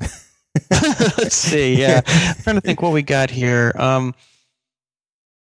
was funny. I was thinking of this the other night. You've heard. Did you hear me mention the prediction company to you? It was this company that was started by Doyne Farmer and Norman Packard. They did a bunch of stuff with chaos theory and the Santa Fe Institute, and Prediction Company was this trading company. It was all based on artificial intelligence and fully automated trading systems. And did this back in the 90s, back before the term high frequency trading was invented and that sort of stuff. And I remember one phrase that they had, which was really funny, is like just struck me, is that once the trading system was up, it never went down after that. Like, you don't ever, like, let's say they put something up and it started losing money, or it just wasn't as good. They wouldn't take it down and go back to the drawing board for 3 months. And once it's up, it's up. Yeah. So you're trading every day. And I kind of feel like that way with AnyFu. It's like, there were like bumps in the road, like, oh, this happened or that happened. It's like, nope, we're not taking it down. Right? We're up. We're processing payments. We're processing, we're facilitating transactions. It's real. And, it's real. It's like, it's bumpy. It's not everything's there yet. It's that whole saying about the, what was if you're not embarrassed by the product you've released, you've held on way too long. It's like riding down the road in a go-kart. It's rickety. Anyway, we're not supposed to be talking about AnyFu anymore. No, I'm just looking at my notes of things I wanted to say. Oh, one thing I made for myself a couple weekends ago. Took like just a couple hours. Is I wrote a Chrome extension, which, by the way, is really easy. Yeah. So if you thought you wanted to do a Chrome extension, it's simple. And I essentially wanted something where I could select some text on a web page and then right-click and then just say Save as Note, and it would save the title of the web page, the link to the web page, and then the text. Because the idea, we're talking about that spaced learning. Yeah. Concept. A lot of times I'll read stuff and like there are facts or pieces of information that I want to be able to remember.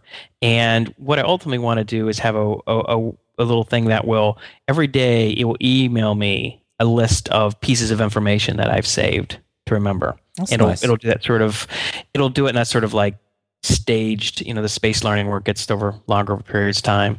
And then maybe so I can email once or twice a day with like 5 or 10 items, and I just kind of read through them real quickly. It brings it back to in my brain, and I just thought it would be kind of useful. That would be useful for a lot of people. Yeah.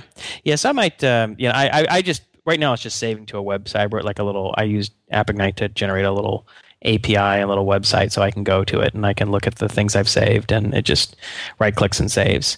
And I just want to, How's AppIgnite coming? Let's see. So, we were making some good progress, but we actually stopped for a couple days, probably for a week. And the reason is this: I actually got contacted out of the blue by somebody out of China who was interested in licensing the code base for Preezo. If you can believe that. So it's like thing has been dormant for a long time. And I guess they have they're trying to put together a complete sort of online office suite, kind of like a la Google Docs, but just for China. And so they contacted us and wanted to say could we work with you or whatever? And I said, look, we're not really a going concern anymore. And how did they find you? They just said, because Preezo.com is not live, right? Yeah, I don't know. Maybe I don't know how they found me. And they were like, and I said, well, I said, but I'll license the code to you. And they're like, well, how much would that be? And I'm like, I don't know, 50,000.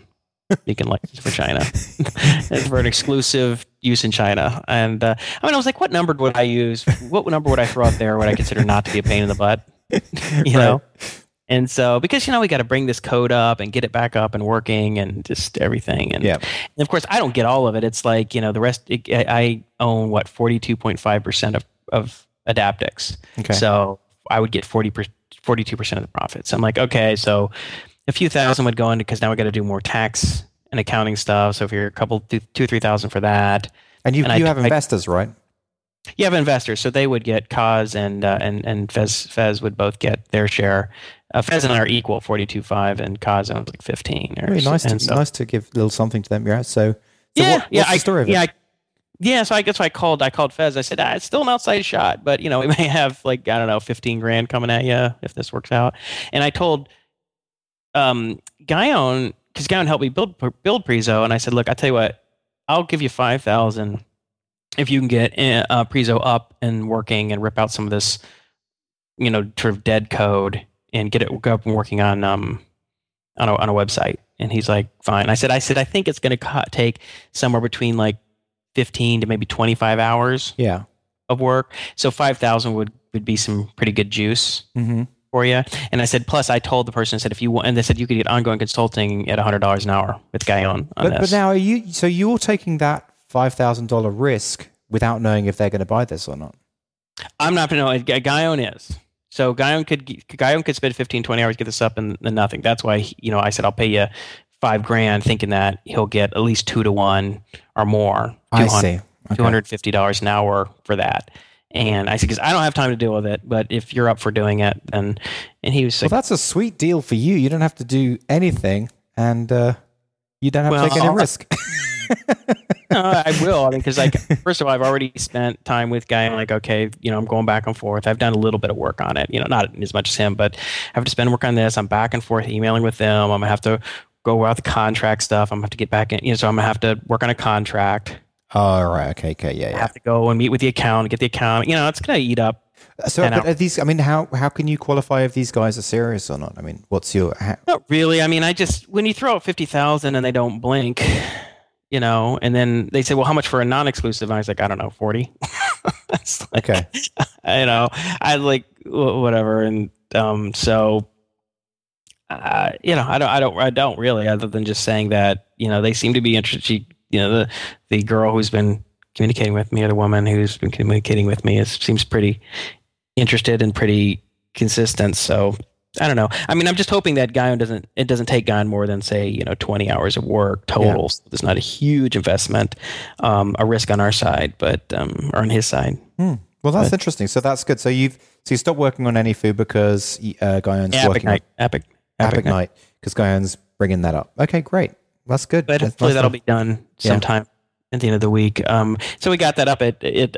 We're getting that up at Codus Operandi /Preezo, and that's Preezo. So it doesn't really work yet, but over the week or two, you'll see it kind of come together. Nice. We'll bringing back the dead. So that was kind of interesting. If we have anything else, I guess we've had a pretty long show, haven't we? We've had about 1 hour 40 recorded. Yeah, I'm trying to think. Yeah,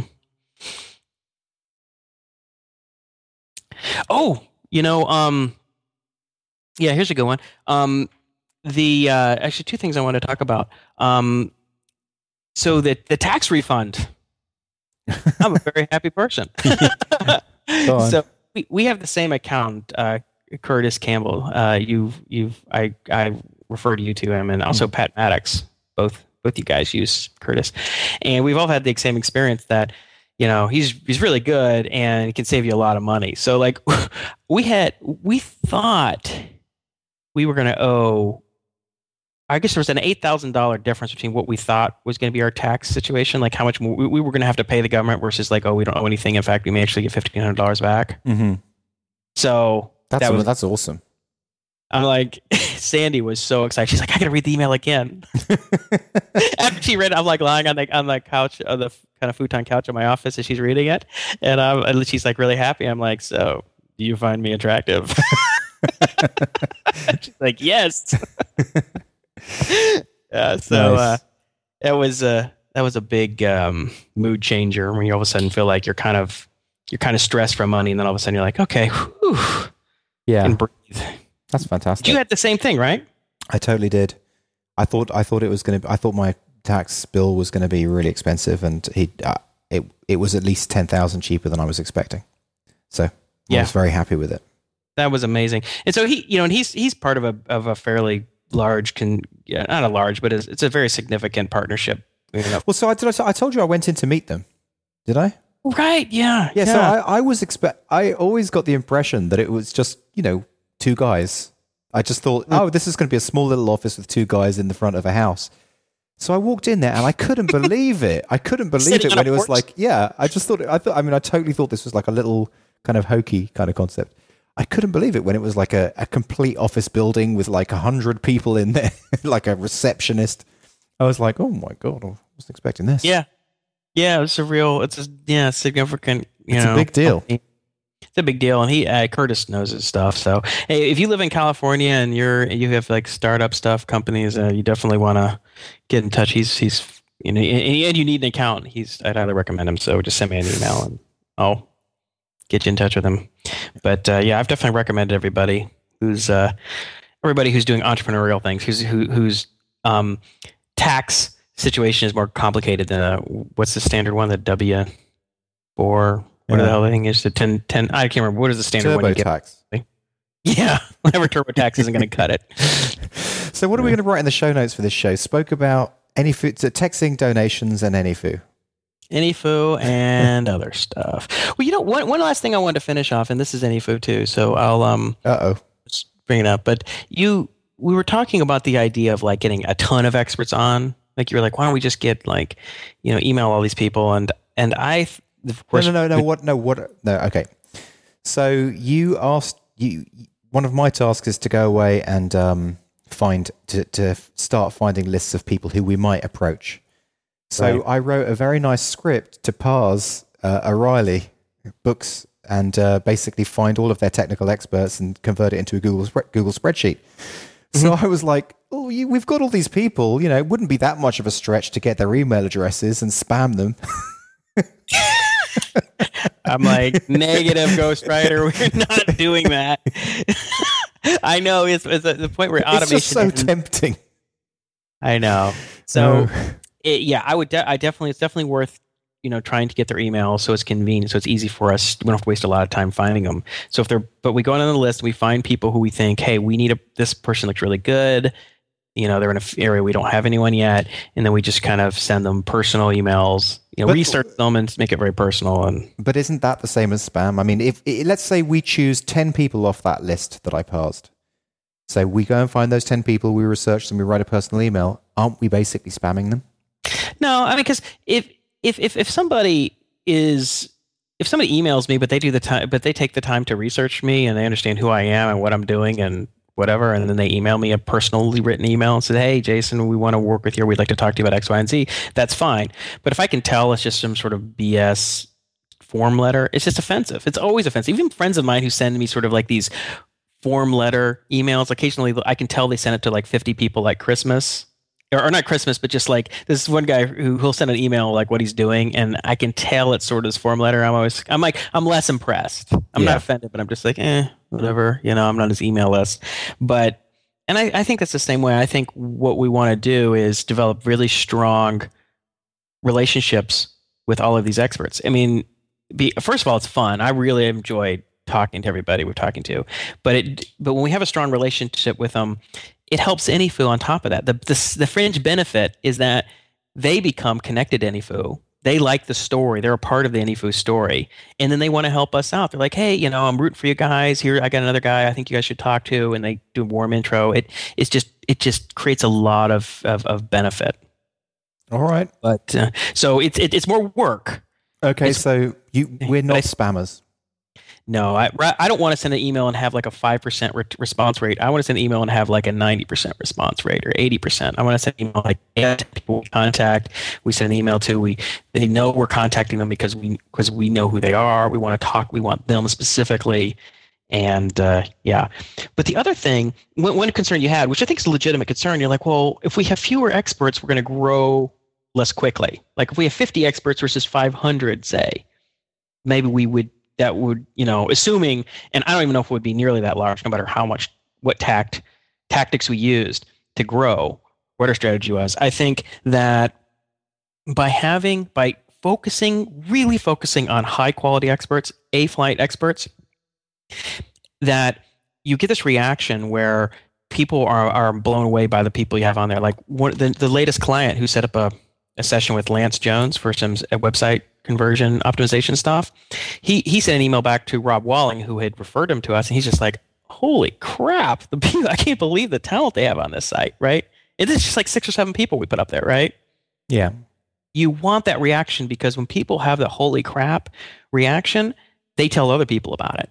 It becomes like what Seth Godin refers to as the purple cow. If we just have a site where we have lots of people who say they're experts and, you can hire people, it's like, okay, that's kind of interesting. But if you go there and you're like, it's like everyone's kind of world class, that's something you would actually talk about. You would write a blog post about or you tweet about, like, this is really interesting. This is really crazy.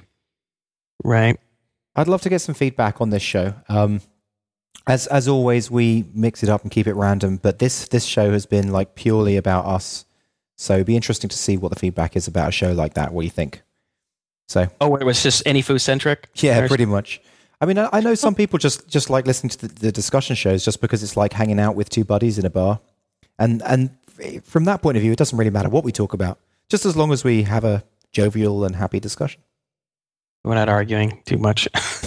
Well, I think that's probably true. I think mostly it's easier if we do a show that we're interested in what we're talking about. And right now we're both really so fired up about AnyFu. It's hard to really get too interested in this other stuff. I mean, I didn't read as much this week because I was just so focused on AnyFu. So I didn't have as much to talk about. And then it turns out that I don't know about you, but I just really wanted to talk about this stuff. Now, we have an interview this coming Wednesday, right? Yeah. Just do a little heads up about that.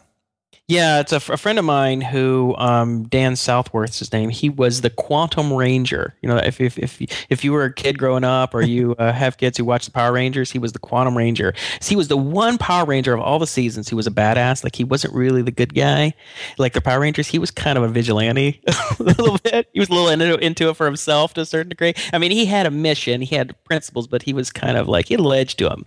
He was cool, and so my son Colby was watching it, and it was funny. I'd be like, I'd walk through and I'd see the TV on and I'd see Dan there, and Colby's like, "Yeah, it's Dan," because he knows Dan. Nice. Dan was teaching him backflips at the parkour gym. Because Dan's your buddy who's a parkour expert, right?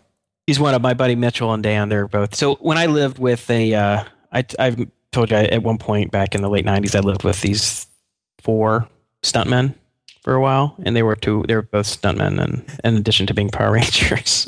Whatever. So, well, anyway, so Dan has created his own web series called Divergence. Yeah. It's you got 10 webisodes up, and they shot and did the whole thing. So it's gonna be fun to talk to them, talk about their whole experience of like writing and producing and shooting, and it's like a startup. It's like just bootstrap and get something off the ground, and it's something that we did a little bit of that when we shot that Mortal Kombat, this 2-minute thing back in 1997.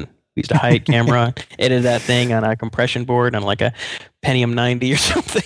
So we'll talk about that in the show more. It's some funny stories. It'll be. Right. It's gonna be you talking with an old buddy, so it should be a good show. Yeah, and it should be fun. We'll see. So but I think that's good for a show. I think we should wrap it up. Yeah, let's call it. All right, that's a wrap. We're out.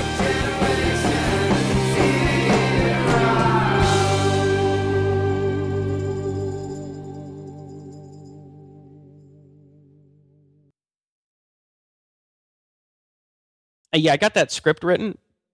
Okay. So I'm going to add the email thing in, and then I'm going to double check that we have enough money in the account, and double check that they all have their ACH set up. It's not PayPal.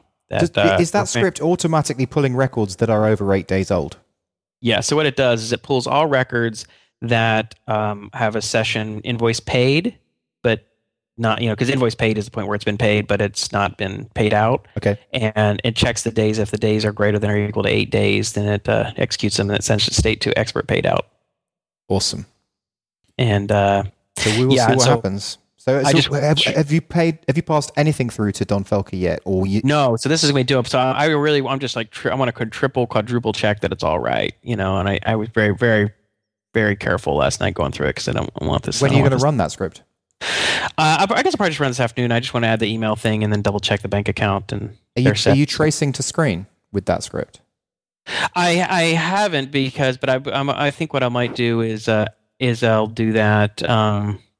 I think for the moment, because what I did with the script that I wrote, I basically every core piece of logic in the script, I traced it to a file so that I can see 100%, because I can just totally see exactly what's going on, because it's such a back end low level script and it can bankrupt us.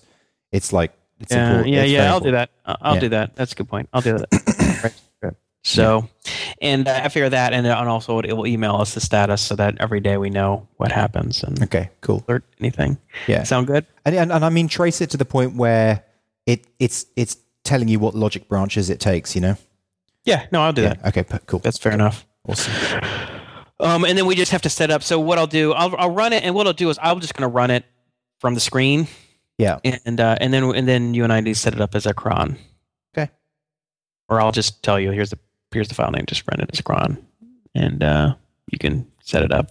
Do you have to set it up to the command line, or do they have a command?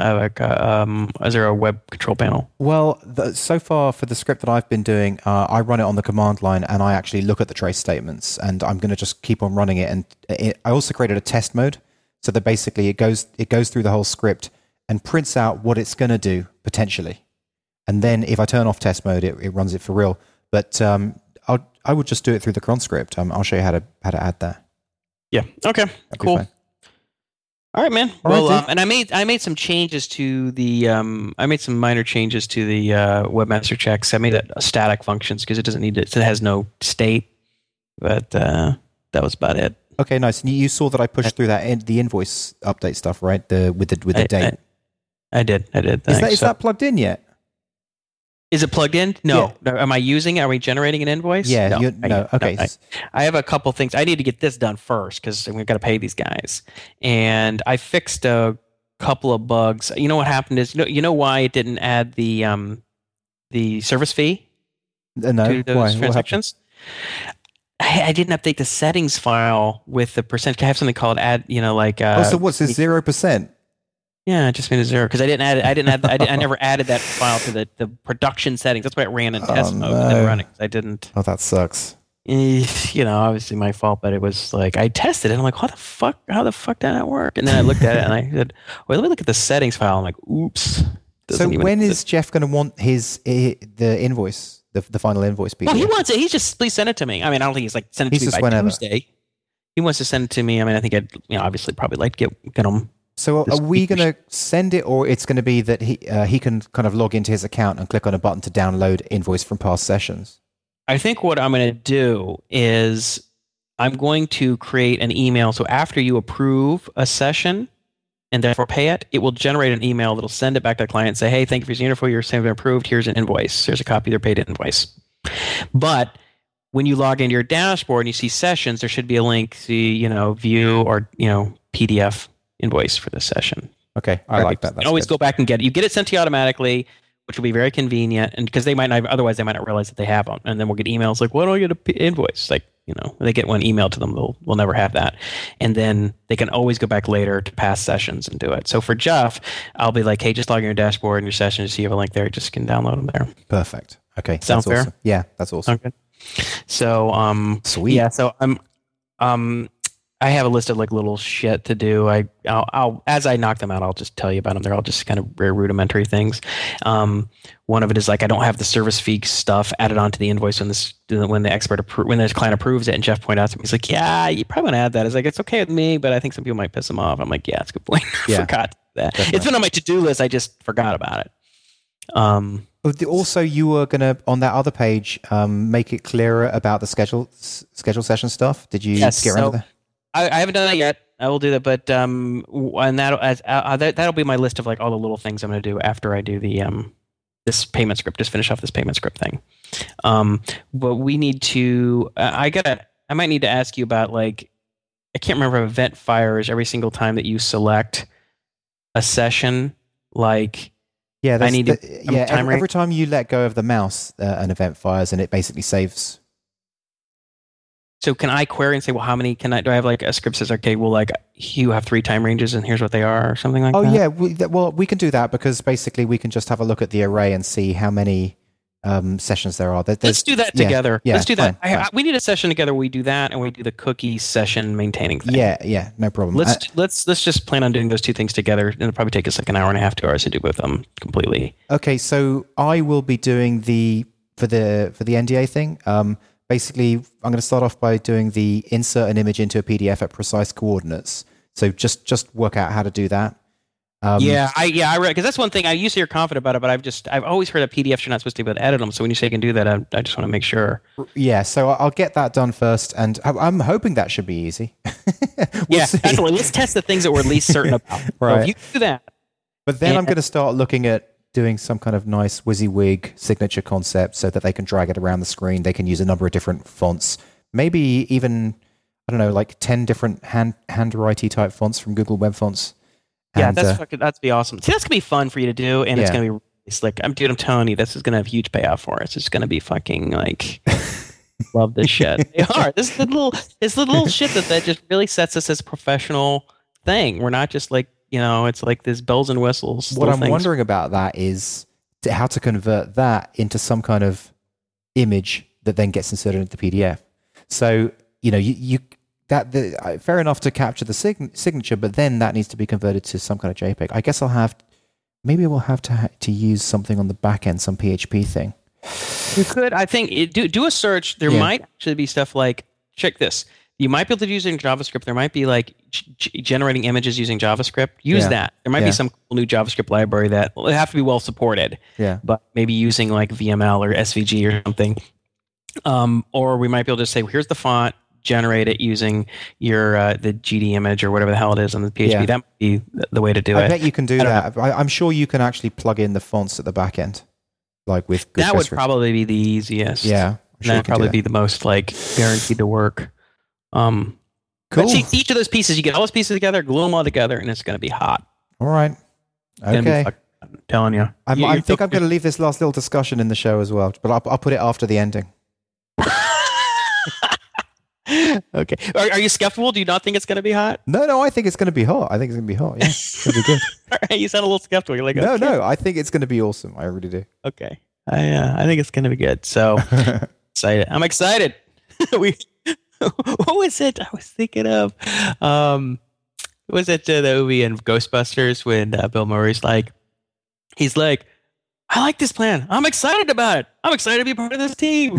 Everybody said, I like this plan. I'm excited about it. And the other part when the one guy's like, we got the tools. we got the talent.